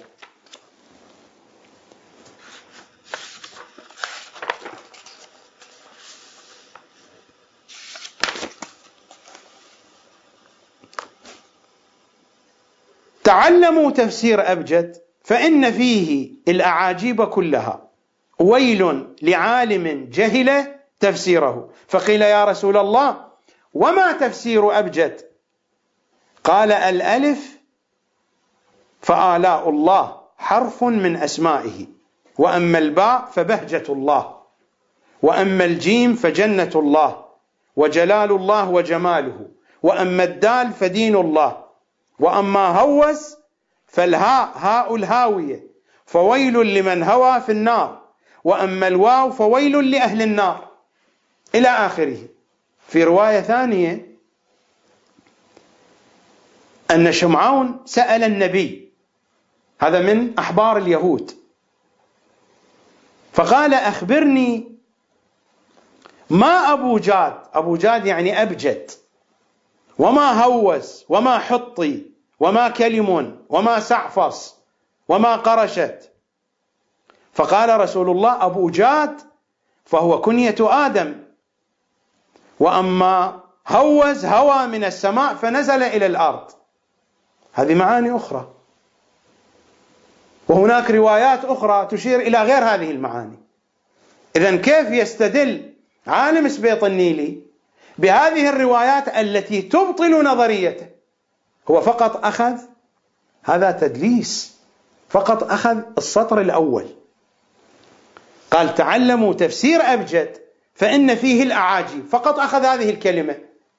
ماذا يريد أن يفهم منها؟ يريد أن يفهم أن هذه الحروف لها معاني، لكن هذه المعاني بينت في أكثر من جهة.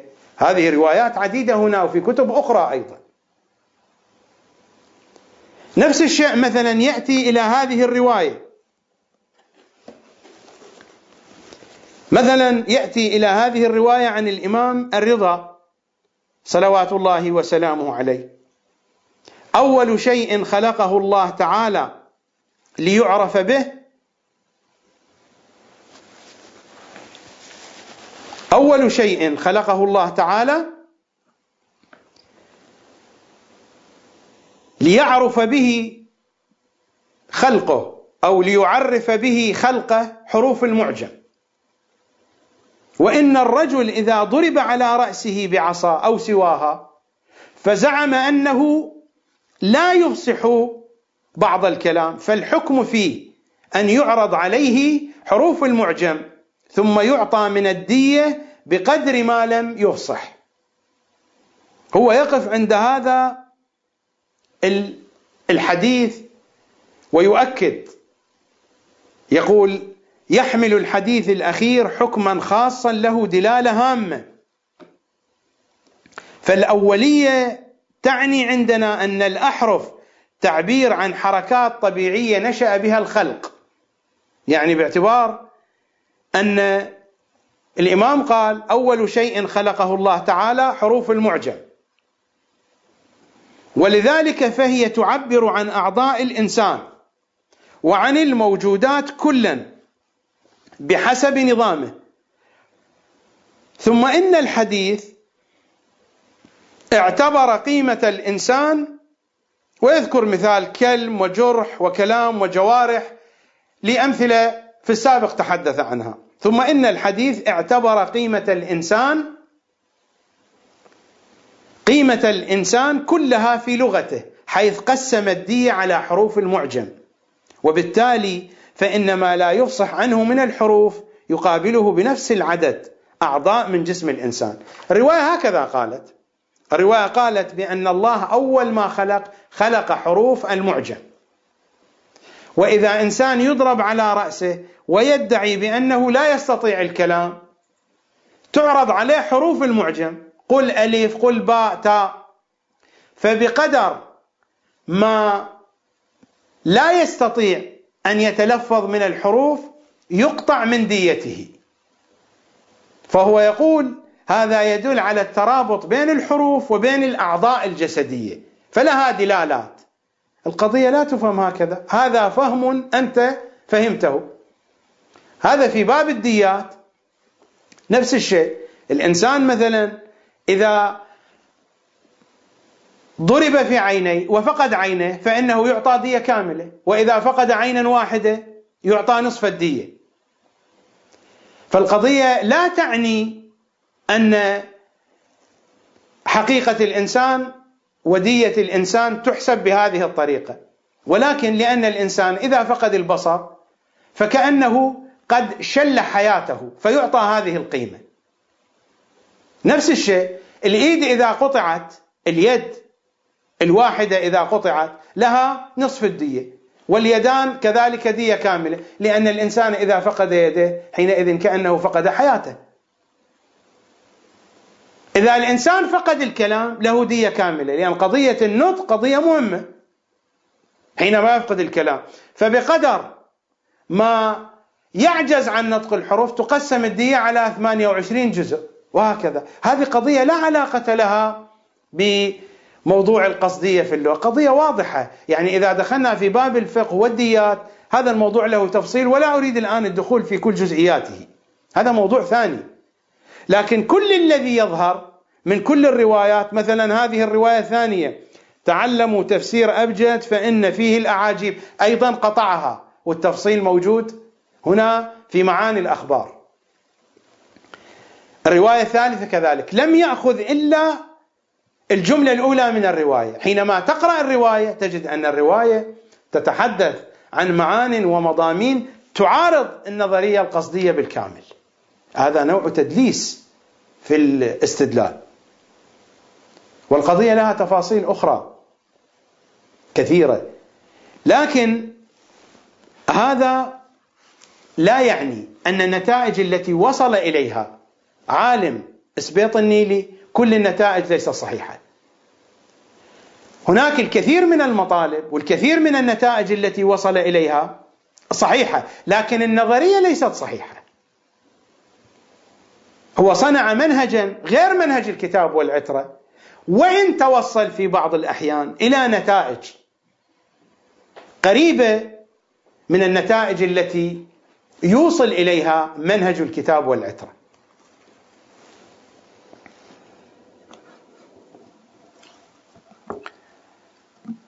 أنا أخذ تطبيق، وإن كانت هناك مطالب بحاجة إلى شرح وبيان. يعني مثلا كما قلت قبل قليل، قبل أن أذهب إلى المنهج التطبيقي أو إلى التطبيق، المثال التطبيقي، مثلا عالم سبيط-النيلي حين شخص مشكلة الاعتباط تشخيص صحيح. هناك اعتباط في اللغة، ولكنه أخطأ في أن جعل الاعتباط اللغوي سببا للاعتباط الفكري. الحقيقة أن الاعتباط الفكري هو سبب للاعتباط اللغوي. لذا هذا التركيز من الأئمة على أي شيء؟ على معرفة الإمام. معرفة الإمام المعصوم تعطيك ضمانة للخلاص من الاعتباط الفكري، وهذا ما سنأتي عليه بعد ذلك. أنت إذا خلصت من الاعتباط الفكري، الاعتباط اللغوي يكون هينا.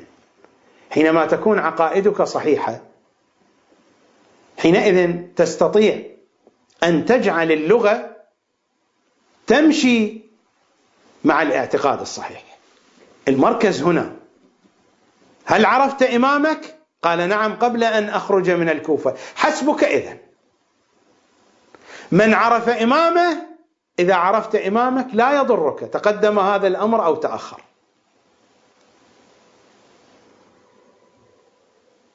أهل زمان غيبته أفضل من أهل كل زمان، كما يقول سجاد العترة، بما أعطاهم الله من ماذا؟ من العقول، لأن الاعتباط هنا والأفهام والمعرفة ما صارت به الغيبة عندهم بمنزلة المشاهدة. المركز هنا، الخلاص من الاعتباط الفكري موجود هنا عند الإمام مع معرفة الإمام. كيف تعرف الإمام؟ هو في منهج الكتاب والعترة. أن تدخل من بوابة التأويل. بوابة التأويل أين هي؟ الزهراء.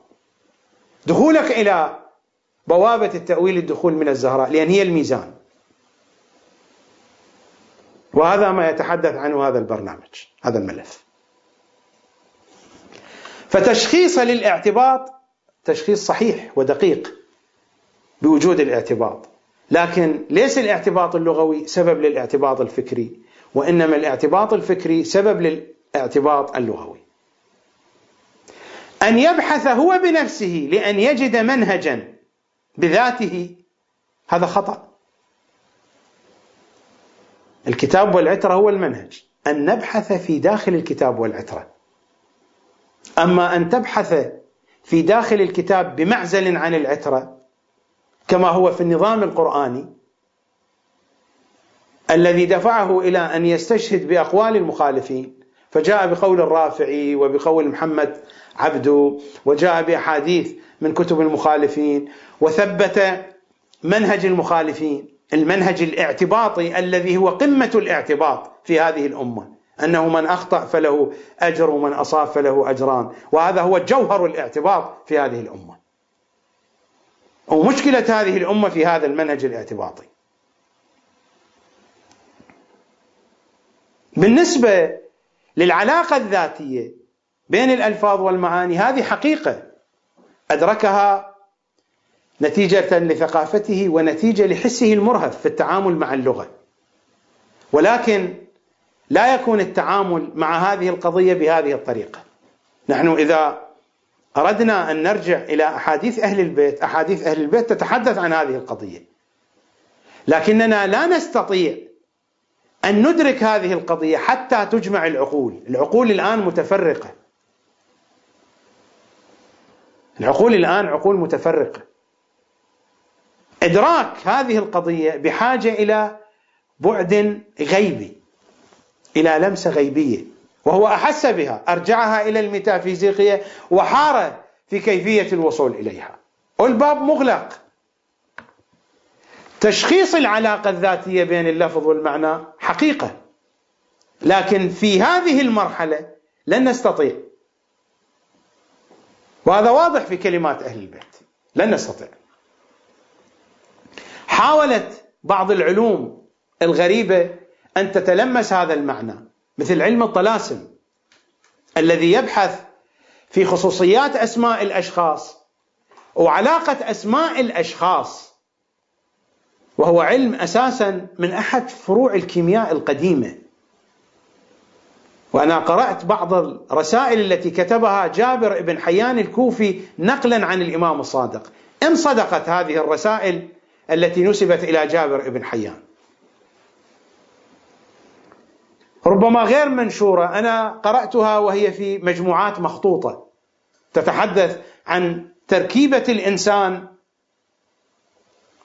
وأن النفوس البشرية بحسب التقسيم القديم، تقسيم النفوس البشرية إلى تقسيم ترابي ومائي وناري وهوائي، وأن اسم الإنسان في بعض الأحيان لا يكون هذا الاسم الذي سمته به أمه أو أبوه هو الاسم الحقيقي. يبحثون عن التركيبة للنفس البشرية فيجدون له اسما قد يعاضد هذا المعنى الموجود في بعض الأدعية التي تقرأ في ليلة النصف من شعبان، أنه لا تغير اسمي، لا تبدل اسمي، لأن هناك تغيير للاسم، وهذا موضوع ثاني.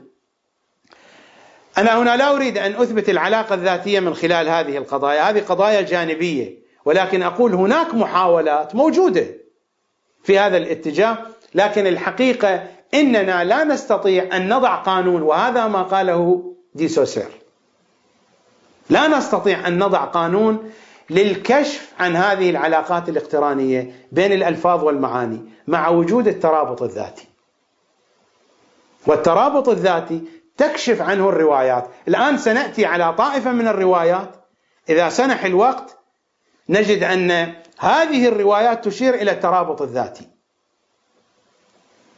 لكن عالم سبيطنيلي لعدم اطلاع الواسع على روايات أهل البيت لم يستطع أن يجد هذه الروايات. مثلا عالم سبيطنيلي حين تحدث عن أن الأصوات لها معاني، صحيح الأصوات لها معاني، لكن كيف نستكشفها؟ هو لم يجد لنا طريقا لاستكشاف هذه الأصوات. نستطيع أن نستكشف هذه الأصوات حين يترقى العقل، بترقي العقل تترقى اللغة. أليس الروايات تحدثنا أن الإمام صلوات الله وسلامه عليه سيظهر 25 حرف من حروف العلم في مقابل حرفين من العلم منذ بداية الخليقة إلى يوم ظهوره؟ والحروف هنا ليس الحديث عن حروف لغوية، مراتب وأبواب، ربما الحرف الواحد أوسع من كل هذه الحروف في هذه الحروف 25، ليس مراتب متساوية. حينما تتسع العلوم أليس لا بد من عقل متسع؟ لذلك هو يمسح على العقول، يجمع العقول. حينما تتسع العلوم وتتسع العقول ألا يعني أن اللغة ستترقى؟ حينئذ تتسع اللغة. إذا اتسعت اللغة واتسع العقل واتسع العلم، والروايات تقول وإن أصحاب الإمام ينصب منهم قضاة على الملائكة. إذا كان أحد أصحاب الإمام يكون قاضيا كما في الرواية على 100,000 من الملائكة، حينئذ الإدراك الغيبي سيختلف. الروايات تحدثنا بأن الملائكة تسلم على المؤمنين في عصره. هناك ترابط بين عالم الشهادة والغيب، وهذا هو المشروع المهدوي. حينئذ اللغة تتسع والعقل يتسع. عالم السبيطنيلي تلمس هذه الحقيقة، لكنه لقلة اطلاعه في الروايات لم يستطع أن يجد الحلقات الأخرى. الآن إذا نأتي إلى التطبيق ستجدون أن هذه الحلقات تتوضح أكثر فأكثر. لكنني أتي بهذه الرواية، رواية في بحار الأنوار، التي تشير إلى أن الأصوات لها دلالات. لم أجد في كتب عالم السبيطنيلي أن استدل بهذه الرواية، ربما استدل بها في موطن، لكنني لا أعتقد أنه استدل بها. رواية واضحة صريحة تشير إلى أن الأصوات لها دلالة، ربما استدل بها وفاتتني لا أدري، لكنني لم ألحظها في كل كتبه الموجودة بين يدي. الرواية عن الحارث الأعور: بين أنا أسير مع أمير المؤمنين علي بن أبي طالب عليه السلام في الحيرة، إذا نحن بديراني يضرب بالناقوس. قال: فقال علي بن أبي طالب عليه السلام: يا حارث، أتدري ما يقول هذا الناقوس؟ الناقوس يصدر نوتة موسيقية. قلت: الله ورسوله وابن عم رسوله أعلم. قال: إنه يضرب مثل الدنيا وخرابها، ويقول: ماذا يقول الناقوس؟ لا إله إلا الله حقا حقا صدقا صدقا، إن الدنيا قد غرتنا وشغلتنا واستهوتنا واستغوتنا، يا ابن الدنيا مهلا مهلا، يا ابن الدنيا دقا دقا، يا ابن الدنيا جمعا جمعا، تفني الدنيا قرنا قرنا، ما من يوم يمضي عنا إلا أوهى منا ركنا، قد ضيعنا دارا تبقى واستوطنا دارا تفنى، لسنا ندري ما فرطنا فيها إلا لو قد متنا. قال الحارث: يا أمير المؤمنين، النصارى يعلمون ذلك؟ قال: لو علموا ذلك لما اتخذوا المسيح إلها من دون الله عز وجل. قال: فذهبت إلى الديراني فقلت له: بحق المسيح عليك، لما ضربت بالناقوس على الجهة التي تضربها، يعني على الطريقة التي تفعلها. قال: فأخذ يضرب وأنا أقول حرفا حرفا هذه الكلمات، حتى بلغ إلى قوله: إلا لو قد متنا. فقال: بحق نبيكم من أخبرك بهذا؟ قلت: هذا الرجل الذي كان معي أمس. قال: وهل بينه وبين النبي من قرابة؟ قلت: هو ابن عمه. قال: بحق نبيكم أسمع هذا من نبيكم؟ قال: قلت: نعم. فأسلم، ثم قال: والله إني وجدت في التوراة أنه يكون في آخر الأنبياء نبي وهو يفسر ما يقول الناقوس، أنه يكون في آخر الأنبياء نبي وهو يفسر ما يقول الناقوس. قد تقول الآن التوراة ليس موجود في هذا الكلام، أصلا هي التوراة غير موجودة. الموجود من التوراة فقط هناك 5 أسفار، ما يسمى بكتاب العهد القديم، الموجود منه الأسفار 5 الأولى هي التي اسمها التوراة. بقية أسفار التوراة وهي أكثر من هذه الموجودة أخفاها اليهود، وربما موجودة عندهم في المخطوطات، وهذا ما يقوله علماء الكتاب المقدس، ليس أنا. علماء الكتاب المقدس من اليهود أو من المسيحيين يقولون هذه الأسفار الخمسة لا تمثل التوراة الموسوية القديمة.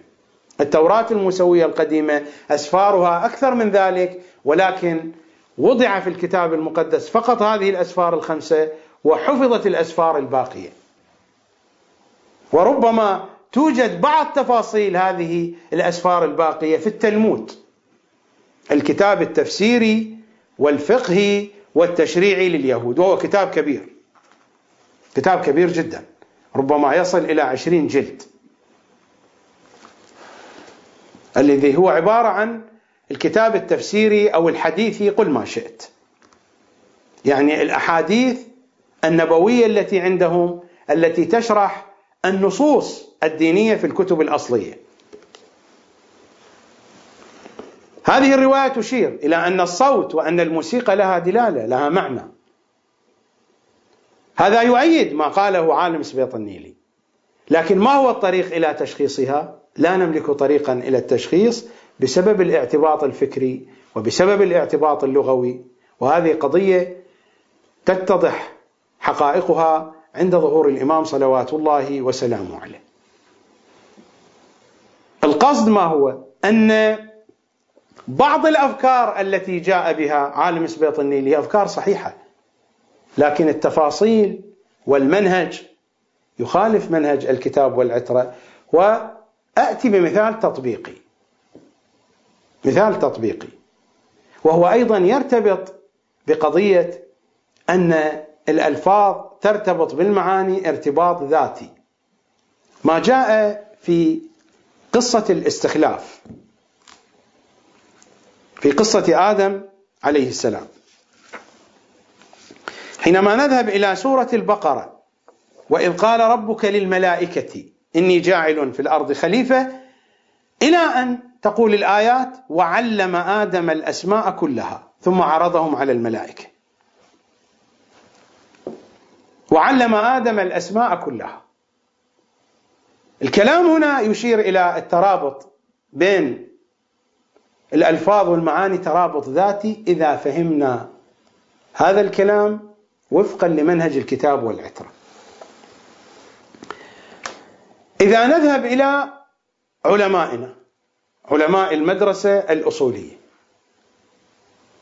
وإذا نذهب إلى المخالفين أيضا، مثلا هذه مجموعة من تفاسير المخالفين، هذا تفسير الطبري، تفسير المشهور، تفسير الطبري، وهذا هو الجزء الأول من تفسير الطبري. حينما يأتي في قضية وعلم آدم الأسماء كلها، بعض الألفاظ حقيقة لا أحب أن أتلفظها، ولكن حتى تتضح الحقائق. ما هي هذه الأسماء التي ذكرها في تفسير الطبري؟ قال وعلم آدم الأسماء كلها، علمه اسم القصعة والفسوة والفسية. تحيا الأمة العربية ويحيا أبطال الأمة العربية على هذا التفسير. يعني الأسماء لا تنطبق على آل محمد، تنطبق على هذا.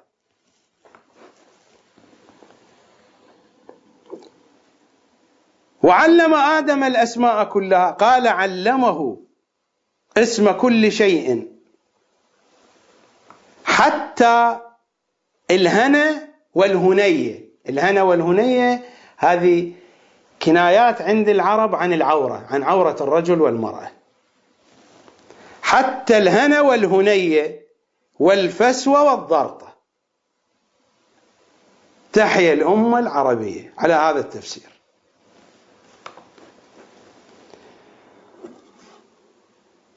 علمه القصع من القصيعة والفسوة من الفسية.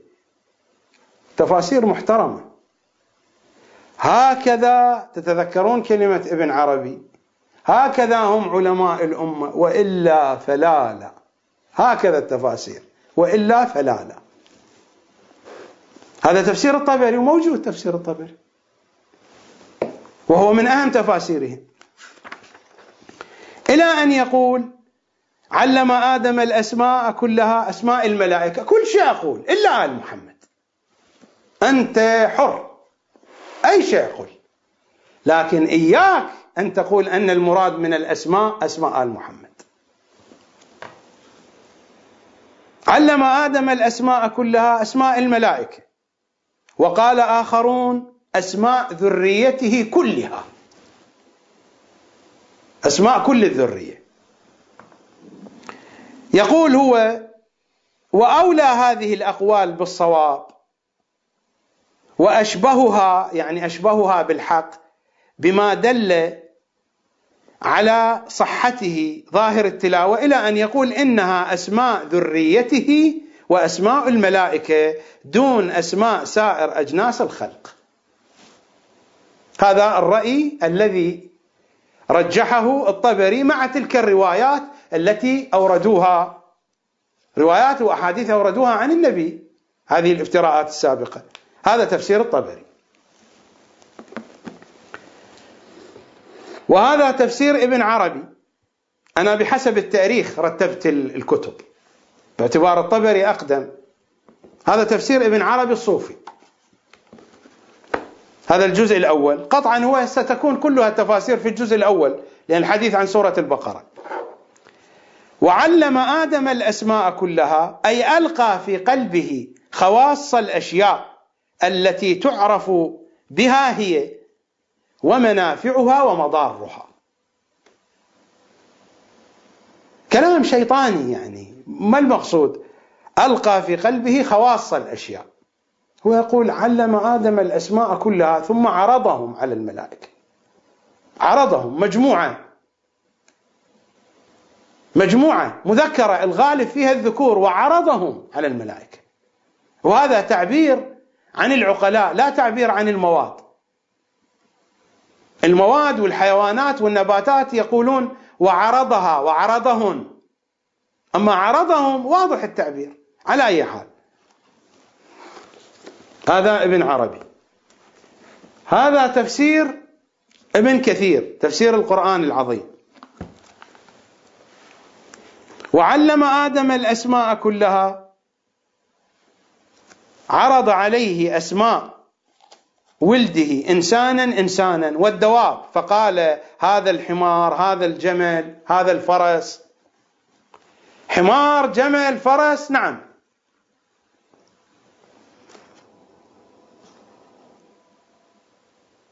علم آدم الأسماء كلها، علمه اسم الصحفة والقدر.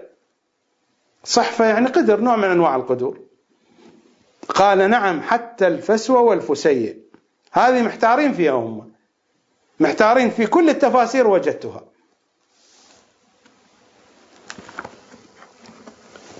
نذهب إلى الدر المنثور، إلى السيوطي، جلال الدين السيوطي، أيضا نفس الشيء. علمه اسم الصحفة والقدر وكل شيء حتى الفسوة والفسيء. علمه اسم كل شيء حتى البعير والبقرة والشاة. أسماء ذريته،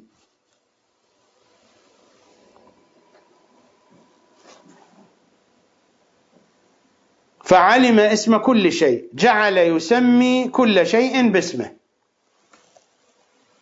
تقريبا هذا الموجود في تفاسير القوم، وهذا تفسير الجلالين لجلال الدين السيوطي نفسه صاحب الدر المنثور، ولجلال الدين المحلي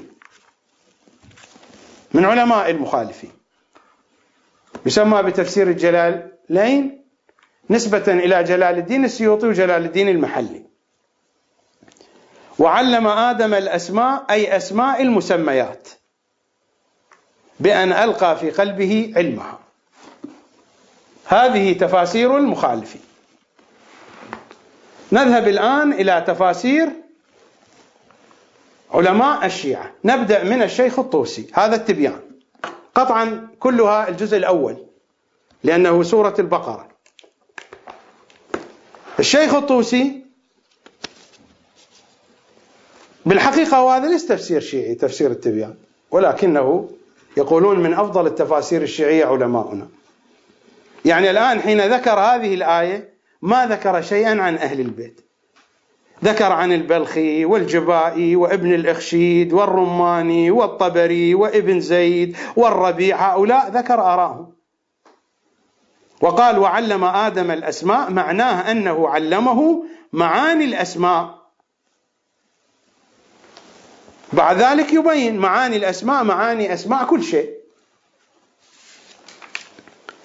ولم يذكر شيئا عن أهل البيت، مع أنه تحدث في صفحة 138 139 140 141 فقط ذكر اسم الإمام الباقر في سلسلة أسماء المخالفين من دون تمييز. هكذا قال: وقرأ أبو عمرو وأحمد بن صالح عن قالون، وقرأ ورش وقنبل وأبو جعفر وأويس. أبو جعفر سعر بسعر قنبل. وقرأ ابن كثير إلا قنبلا ونافع، إلا ورشا وأحمد بن صالح بسكون إلى آخره. يعني جاء ذكر أبي جعفر مع قنبل، ولم يرد لأهل البيت ذكر أصلا في تفسير شيخنا الطوسي شيخ الطائفة رضوان الله تعالى عليه. وهذا مجمع البيان، تفسير الشيخ الطبرسي من علماء القرن السادس الهجري. أيضا قال: علمه معاني الأسماء، إذ الأسماء بلا معاني لا فائدة فيها. علمه جميع الأسماء والصناعات وعمارة الأراضين والأطعمة والأدوية، عطار يعني، واستخراج المعادن، فلاح، عطار، حفار قبور، يعني هذه الأشياء التي تعلمها. وعلم آدم الأسماء، إنه علمه أسماء الأشياء كلها، ما خلق وما لم يخلق، بجميع اللغات. يذكر آراء، وذكر قولا عن الإمام الصادق فقال: الأراضين والجبال والشعاب والأودية. هذا الذي ذكره، ولم يذكر شيئا آخر، كل ما ذكر هو هذا. لم أجد شيئا في كلامه، فقط هذا الذي ذكره عن الإمام الصادق، قال بأن الأسماء الأراضين والجبال والشعاب. وطبعا هذا يسبقه كلام للمخالفين، يتبعه كلام للمخالفين، وكلام الإمام الصادق ضاع في الوسط. وقد روي عن الصادق عليه السلام، وهذه العبارة وقد روي عن الصادق عليه السلام أيضا، يعني لما يقول وقد روي لا تشير بقوة الرواية. وقد روي عن الصادق عليه السلام أنه سئل عن هذه الآية. على أي حال، يعني كل ما فيها هو أن الله علم آدم، فقط تلك الكلمات القبيحة التي ذكرها المخالفون ما ذكرت، نفس الكلام السابق. الموافقة للمخالفين، منهج المخالفين.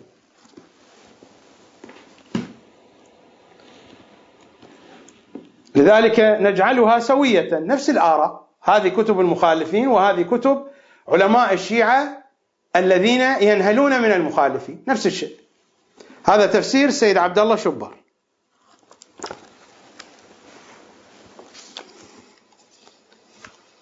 وعلم آدم الأسماء كلها. أنا جيت بتفسير مختصر مثل تفسير الجلالين، هذا تفسير مختصر، تفسير السيد عبد الله شبر. وعلم آدم الأسماء كلها، قال أسماء المخلوقات وخواصها وما يتبعها من المنافع الدينية والدنيوية. وقيل أريد أسماؤه الحسنى التي بها خلقت المخلوقات، وانتهى الكلام. هذا كلام يعني لا يوجد ذكر لأهل البيت لا من قريب ولا من بعيد.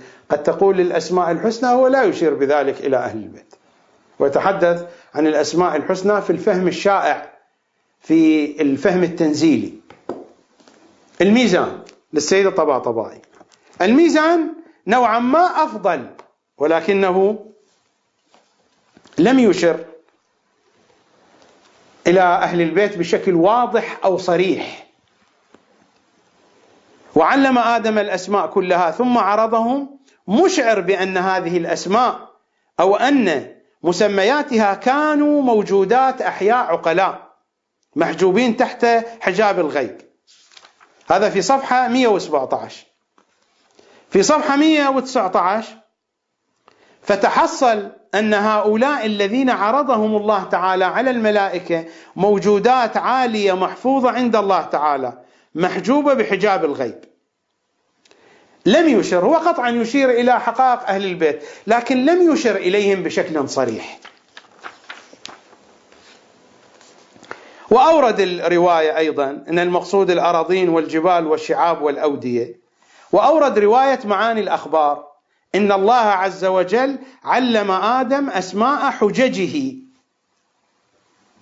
علم آدم أسماء حججه كلها ثم عرضهم وهم أرواح على الملائكة فقال أنبئوني بأسماء هؤلاء. هذا الحديث فيه إشارة لمحمد وآل محمد ولكن بدون تصريح. هذا كل ما جاء في تفسير الميزان، وهو التفسير الوحيد الذي تحدث عن هذه القضية بهذا الأسلوب، وتلاحظون بأسلوب مغلف. تفسير الكاشف محمد جواد مغني. هذه التفاسير التي ينقل عنها كبار خطبائنا وتنقل عنها الفضائيات وتدرس في الحوزات العلمية هي هذه. هذا هو الاختراق المخالف الذي اخترقت فيه الشيعة. في صفحة 79 محمد جواد مغنية وعلم آدم الأسماء كلها، المراد بها معاني الأسماء، ويشير إلى رواية الإمام الصادق الجبال والأودية إلى غير ذلك. فقط هذه الرواية يأخذونها. لماذا؟ لأنها توافق المخالفين، خلاف ذوق أهل البيت الذين قالوا بأن الصواب في خلافهم. حتى لو وردت منا روايات وتعلمون أنها صادرة منا، إذا وافقتهم فاطرحوها فإن الصواب في خلافهم. ولكن تلاحظون هذا هو المنهج. الغريب أن محمد جواد مغنية، ومثل هذا كلام كثير في تفسيره، لكن أقرأ لكم بالمناسبة، وهو يعلق على الآية أتجعل فيها من يفسد فيها ويسفك الدماء، يقول وأخشى أن أقول أن الملائكة لو علموا حين ذاك بتأثير القنبلة الذرية والهيدروجينية وقنابل النابال التي تستعملها أمريكا في فيتنام لما أقنعهم شيء. ما أدري هل نحن نقرأ جريدة أو نحن في نشرة إخبارية أو في جلسة لمنظمة حقوق الإنسان أو في ذكرى الحرب على فيتنام، لا أدري. يعني هذا التفسير هكذا، وموجود مثل هذا الكلام على طوله.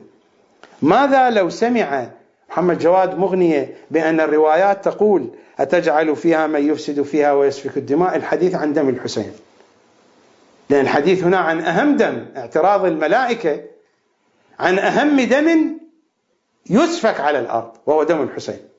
ماذا يقول محمد جواد مغنية وهو حائر بالقنبلة الذرية والهيدروجينية وحرب فيتنام؟ هذه تفاسيرنا. تفسير تقريب القرآن إلى الأذهان سيد محمد الشيرازي في صفحة 58-59 أيضا لا يوجد أي شيء. وعلم آدم الأسماء كلها، أسماء الأشياء وعلائمها، وذلك يستلزم تعليم المسميات إلى آخر الكلام. لا يوجد شيء واضح عن أهل البيت. هذا الجزء الأول من تفسير تقريب القرآن إلى الأذهان سيد محمد الشيرازي.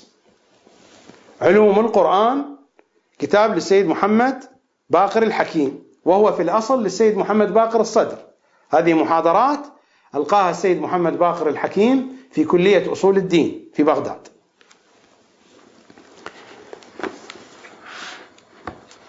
كان عميدها آنذاك سيد مرتضى العسكري، ولذلك يعني هذا الكتاب طبع برعاية وعناية من السيد مرتضى العسكري في وقته. النصف الأول من هذا الكتاب محاضرات كتبها السيد محمد باقر الصدر بقلمه، والنصف الثاني أكمله السيد باقر الحكيم على نفس النهج والذوق للسيد محمد باقر الصدر في صفحة 422 وهو يتحدث عن الأسماء. والشيخ محمد عبده، هذا الشيخ محمد عبده الذي نقل عنه أيضا عالم سبيط النيلي، والشيخ محمد عبده يرى أنها تعني جميع الأشياء وجميع ما يتعلق بعمارة الدين والدنيا من غير تحديد ولا تعيين، ولعل هذا الاتجاه هو الذي يظهر من كلام الشيخ الطوسي والرازي أيضا، رازي الفخر الرازي في تفسيرهما، وحكاه الطبرسي عن ابن عباس ومجاهد وسعيد بن جبير، وهؤلاء كلهم ينقلون كلام المخالفين، وعليه أكثر المتأخرين، وهذا الرأي هو الصحيح الذي ينسجم مع واقع الإنسان. هذا هو الرأي الصحيح، كلام لا علاقة له بأهل البيت. هذا كتاب السيد محمد باقر الحكيم علوم القرآن، تفسير من وحي القرآن محمد حسين فضل الله. وفي الحقيقة يعني هذا لا يعد التفسير من تفاسير الشيعة إذا أردنا أن نكون منصفين، ولكن بالنتيجة هو محسوب في عداد الشيعة. صفحة 232 نفس الشيء، وعلم آدم الأسماء كلها، نقل رواية عن الإمام الصادق الأراضين والجبال والشعاب والأودية، ونقل كذلك عن تفسير الطبري أنه الإنسان والدابة والأرض والسهل والجبل والحمار. وهناك اتجاه في تفسير ذلك بأسماء الملائكة وأسماء ذريته، وهو الذي اختاره الطبري.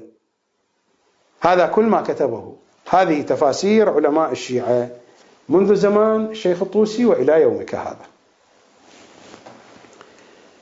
إذن أين الكتاب والعترة وأين أحاديث أهل البيت؟ هذا هو، هذه الكتب أمامكم، والبقية التي لم أأتي بها هي كذلك نفس الشيء. أنا على اطلاع ببقية التفاسير، بقية التفاسير نفس الشيء. أحسن واحد فيها تفسير الميزان، أشار بالجملة وبالعبارات المغلفة. عالم سبيط النيلي الذي أراد أن يتجاوز هذه العقبة وأوجد هذا المنهج كتب كتابا كاملا عن هذه القضية، وهو أصل الخلق وأمر السجود.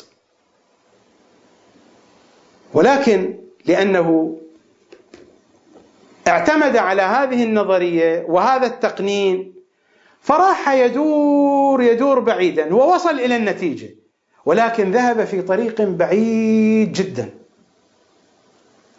ذهب في طريق بعيد جدا، وما تعامل مع نصوص أهل البيت التي تتعامل مع الموضوع بشكل مباشر.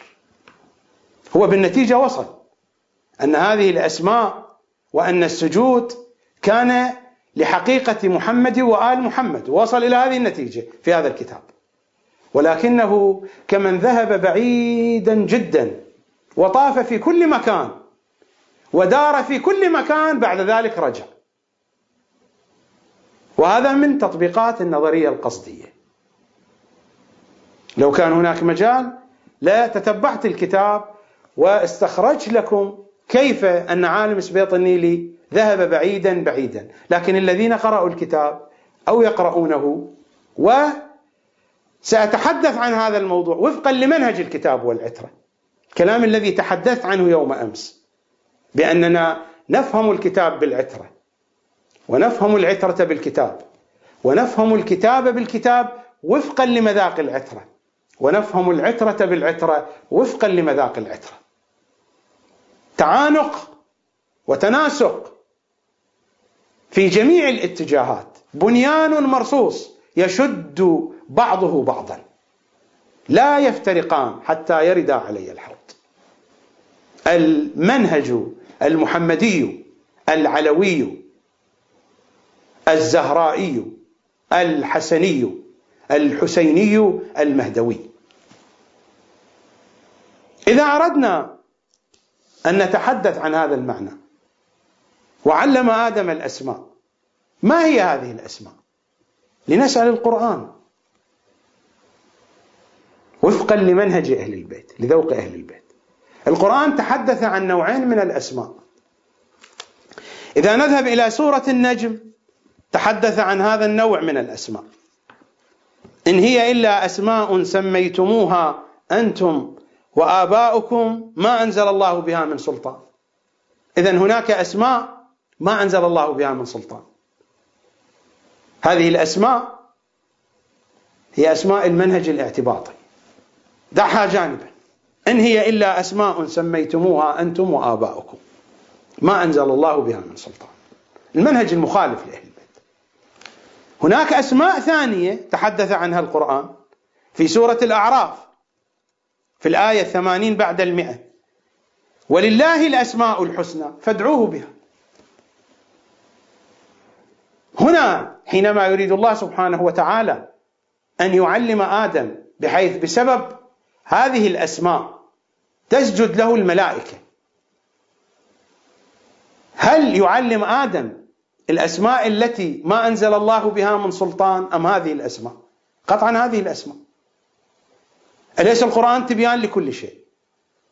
وقلنا تبيان لكل شيء بصحبة العترة. إذا نذهب إلى الكافي وهو الكافي، فماذا نقرأ في الكافي عن صادق العترة، عن صادق القول والفعل والحقيقة؟ ماذا يقول في قوله تعالى: ولله الأسماء الحسنى فادعوه بها؟ قال: نحن والله الأسماء الحسنى التي لا يقبل الله من العباد عملا إلا بمعرفتنا. هذه الأسماء الحسنى. هذا القرآن يحدثك عن نوعين من الأسماء: أسماء ما أنزل الله بها من سلطان، وأسماء هي لله، ولله الأسماء الحسنى. وتقديم الجار والمجرور هنا تشير إلى الحصر المطلق الحقيقي: ولله الأسماء الحسنى فادعوه بها وذروا الذين يلحدون في أسمائه. ذروا الذين يلحدون في أسمائه. أولئك صنعوا أسماء ما أنزل الله بها من سلطان. الأسماء التي أنزل الله بها السلطان، وهي السلطان على كل اسم، هذه الأسماء التي يقول عنها صادقهم: نحن والله الأسماء الحسنى، ووالله أنتم. نحن والله الأسماء الحسنى التي لا يقبل الله من العباد عملا إلا بمعرفتنا. كلام واضح، لا يحتاج إلى تفصيل كثير، لا يحتاج إلى هذه الدورة البعيدة التي ذهب فيها عالم سبيط النيلي. أما هؤلاء قضيتهم غير قضية. في نفس كتاب الكافي لنذهب نبحث عن هذه الأسماء. هذه الأسماء لها ظهورات، لها مراتب. مرتبة من هذه المراتب رواية عن صادق العترة، عن صادق القول المصدق، عن إمامنا أبي عبد الله: إن الله تبارك وتعالى خلق اسما بالحروف غير متصوت. هنا الأسماء فوق الحروف، لأن الحروف بعد ذلك جاءت. لأننا إذا ذهبنا إلى عيون أخبار الرضا، رواية طويلة مفصلة لا يسع الوقت للحديث عنها، في صفحة 153 154 155 156 157، رواية طويلة في الجزء الثاني من عيون أخبار الرضا: واعلم أن الإبداع والمشيئة والإرادة معناها واحد وأسماؤها ثلاثة، وكان أول إبداعه وإرادته ومشيئته الحروف التي جعلها أصلا لكل شيء. هذه الحروف التي فهم عالم سبيط النيلي في بعض الروايات أنها تشير إلى الحروف اللغوية. ليس حروف لغوية، هذه حروف التكوين. أما الحروف اللغوية هي وجود صوتي لتلك. ومن هنا قلت بأنه العلاقة اللفظية المعنوية ذاتية، لأنها صدى عن تلكم الحقائق. ربما استشعر عالم سبيط النيلي شيئا من هذا في طوايا كتبه، ولكن لا بهذا العمق الذي تتحدث عنه هذه الروايات. إن الله تبارك وتعالى خلق اسما بالحروف غير متصوت وباللفظ غير منطق، ليس له صوت، ليس له لفظ. أي اسم هذا؟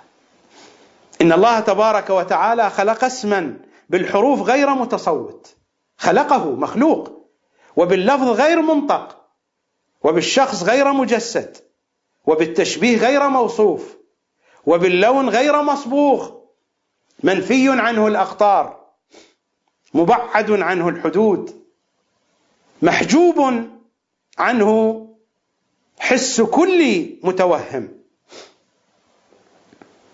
مستتر غير مستور، فجعله كلمة تامة على 4 أجزاء معا ليس منها واحد قبل الآخر.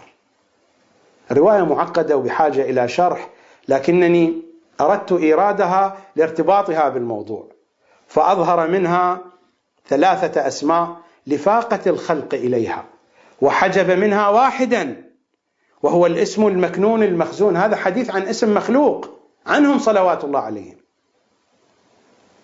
فهذه الأسماء التي ظهرت، ما هي الأسماء التي ظهرت من الأجزاء التي ظهرت؟ أجزاء تعبير مجازي، وإلا هذا الاسم حقيقة واحدة. قال أجزاء معا ليس منها واحد قبل الآخر. كيف تكون أجزاء ليس منها واحد قبل الآخر؟ ولكن هذه معاني تقريبية. من هذه الأسماء التي ظهرت فالظاهر هو الله. هذه الأسماء التي ظهرت من ذلك الاسم المخلوق، فالظاهر هو الله تبارك وتعالى. وسخر سبحانه لكل اسم من هذه الأسماء 4 أركان، فذلك 12 ركنا، ثم خلق لكل ركن منها 12 ركنا، هذه تجلياتهم، ثم خلق لكل ركن منها 30 اسما فعلا منسوبا إليها، فهو الرحمن الرحيم الملك القدوس. هذه الأسماء التي هي تجليات لذلك الاسم المكنون، ونحن الأسماء الحسنى. هكذا قال الصادق صلوات الله وسلامه عليه، إلى أن يقول في آخر الرواية: وذلك قوله تعالى: قل ادعوا الله أو ادعوا الرحمن أيما تدعوا فله الأسماء الحسنى. أيما تدعوا، وبأسمائك التي ملأت أركان كل شيء، أيما تدعو. هذا المضمون الظاهر في الدعاء الرجبي هو هذا: لا فرق بينك وبينها إلا أنهم عبادك وخلقك. بهذا العمق الأئمة تحدثوا، وتحدثوا بعمق آخر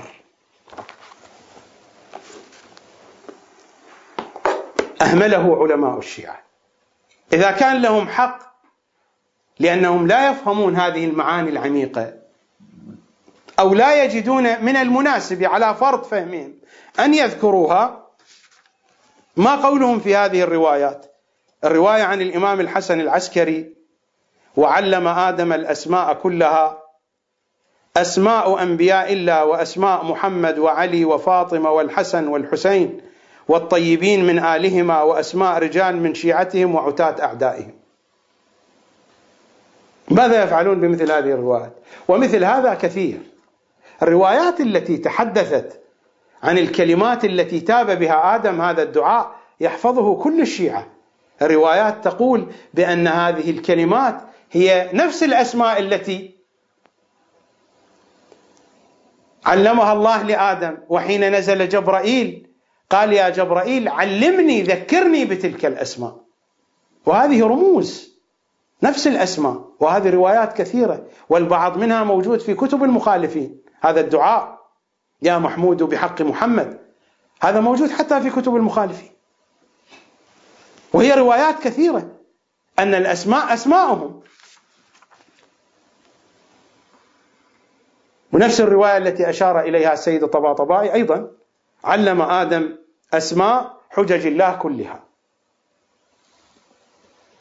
هذه الرواية التي جاءت عن الإمام الصادق بأنه قال أسماء الأودية والنبات والشجر والجبال من الأرض، هذا كلام صحيح، ولكن هذا لبيان جزء من الحقيقة، وبما أنه أقرب إلى فهم المخالفين نحن لا نعتمد عليه لأن هذا فهم سطحي. أما كيف جزء من الحقيقة؟ هذا مثل قولي حينما أمسك بالقلم أنا أريد أن أكتب مثلا كلمة يا محمد يا علي بهذا القلم، فأقول إن في هذا القلم يا محمد يا علي، في هذا القلم، باعتبار أن الحبر موجود في هذا القلم، وكأن هذه الكلمات التي ستخرج من القلم هي موجودة فلسفيا، موجودة في الحبر، موجودة بالقوة. فلما كان الحديث عن الأسماء الحسنى كل الوجود وكل الحقائق موجودة فيها بالقوة، فكل هذه الحقائق موجودة في هذه الأسماء. نحن نخاطبهم في زيارة الندبة غير دعاء الندبة، فما شيء منا، وليس فقط منا لكن لأننا نتحدث عن أنفسنا، فما شيء منا إلا وأنتم له السبب وإليه السبيل، منا ومن غيرنا، لكن لأننا نتحدث معهم نناجيهم، فما شيء منا إلا وأنتم له السبب وإليه السبيل. هذا هو فهم الكتاب والعترة بهذه الطريقة الموجزة اليسيرة تتضح الحقيقة. هذا هو منهج الكتاب والعترة الذي أتحدث عنه، هذا هو منهج المخالفين، وهذا هو منهج علماء الشيعة الذي هو عين منهج المخالفين. هذا هو منهج عالم سبيط-النيلي، وصل إلى الحقيقة ولكن بعد لئي وجهد طويل، وهذا هو منهج الكتاب والعترة، هذا هو المنهج المهدوي. والحكم إليكم. ولكن بقيت كلمة واحدة أقولها لعالم سبيط-النيلي في نهاية الحديث، أقول إذا كانت اللغة تعاني من الاعتباط، إذا لماذا كتبت بها وألفت بها؟ أليس كتبت بنفس اللغة الاعتباطية؟ ألم تقل بأن اللغة تعاني من الاعتباط وهذا يؤدي إلى ضياع معانيها؟ إذن أنت كيف أفهمتنا بهذه اللغة؟ لا أنت أوجدت نظاما لغويا جديدا في الكتابة، ولا أعطيتنا قاموسا لأن نفهم الكلمات، فكيف كتبت لنا بنفس اللغة الاعتباطية؟ سؤال لن يستطيع أن يجيب عليه. هو يقول اللغة بما أنها تعاني من الاعتباط فهي لا توصل إلى المعاني الحقيقية. هو كتب بنفس اللغة التي يكتب فيها في كل الكتب، وتحدث بنفس اللسان، وما أعطانا قاموس حتى نعرف المعاني وفقا للنظرية القصدية، باعتبار أنه في النظرية القصدية لابد أن نؤسس قواميس جديدة، لأن الألفاظ والمعاني فيما بينهما علاقة ذاتية. نحن الآن نفهم كتب عالم سبيط-النيلي وفقا للمنهج الاعتباطي الموجود في معاجم اللغة، الكلمة معناها. هل فهمنا هذا ليس صحيحا؟ إذا كان هذا الفهم ليس صحيحا، إذا لماذا يكتب بها؟ إذا كان ما نفهمه صحيحا، إذا لماذا يشكل على اللغة؟ هو تخبط في الفهم. العلة أي حين نبتعد عن الكتاب والعترة نتخبط، حتى لو كانت النوايا سليمة والأهداف صحيحة، لأن الحافظة الأمينة دائما أقول العنوان الواضح، وهذا إعلان دعائي، شركة تأمين مطلق شامل تؤمن على حياتك وعلى دينك، أمان على آخرتك، أمان على عقلك من الاعتباط والتخبط، ومن المشي مع المخالفين، ومن الدوران في هذه الحلقات البعيدة، أمان من الضياع. فاطمة وآل فاطمة. تصبحون يا أيها الفاطميون على ولاية ومودة ومحبة فاطمة وآل فاطمة. أسألكم الدعاء جميعا. موعدنا غدا مع عنوان جديد إن شاء الله تعالى. تم الحديث في هذه الحلقة في النظرية القصدية. حاولت الإيجازة قدر ما أتمكن واختصرت كثير من المطالب، لربما إذا سنحت فرصة أخرى أتناول الموضوع من جهات أخرى.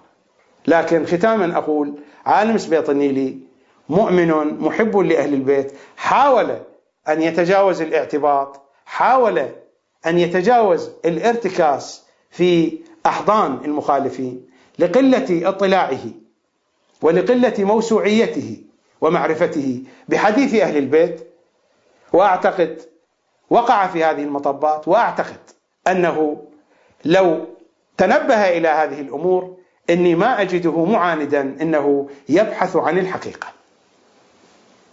أوافقه في بعض المطالب ولكنني أخالفه في المنهج جملة وتفصيلا، فهو يعتمد على قدرته وبحثه، وأنا أعتمد على الكتاب والعترة بما في الكتاب والعترة من قوة لا ينفك أحدهما عن الآخر. كما قلت قبل قليل تصبحون على مودة فاطمة وآل فاطمة صلوات الله وسلامه عليهم أجمعين. زهرائيون نحن والهوى زهرائي يا زهراء. في أمان الله. أنصارك إي ما شاء الله غايب،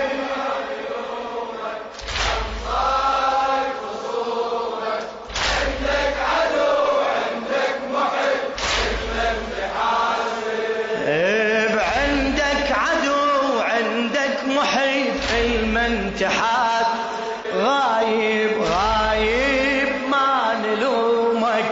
أنصارك غايب ما نلومك، أنصارك خصومك، عندك عدو عندك محب المن تحاسب، عندك عدو عندك محب غايب ما نلومك. أنصارك إي ما شاء الله غايب.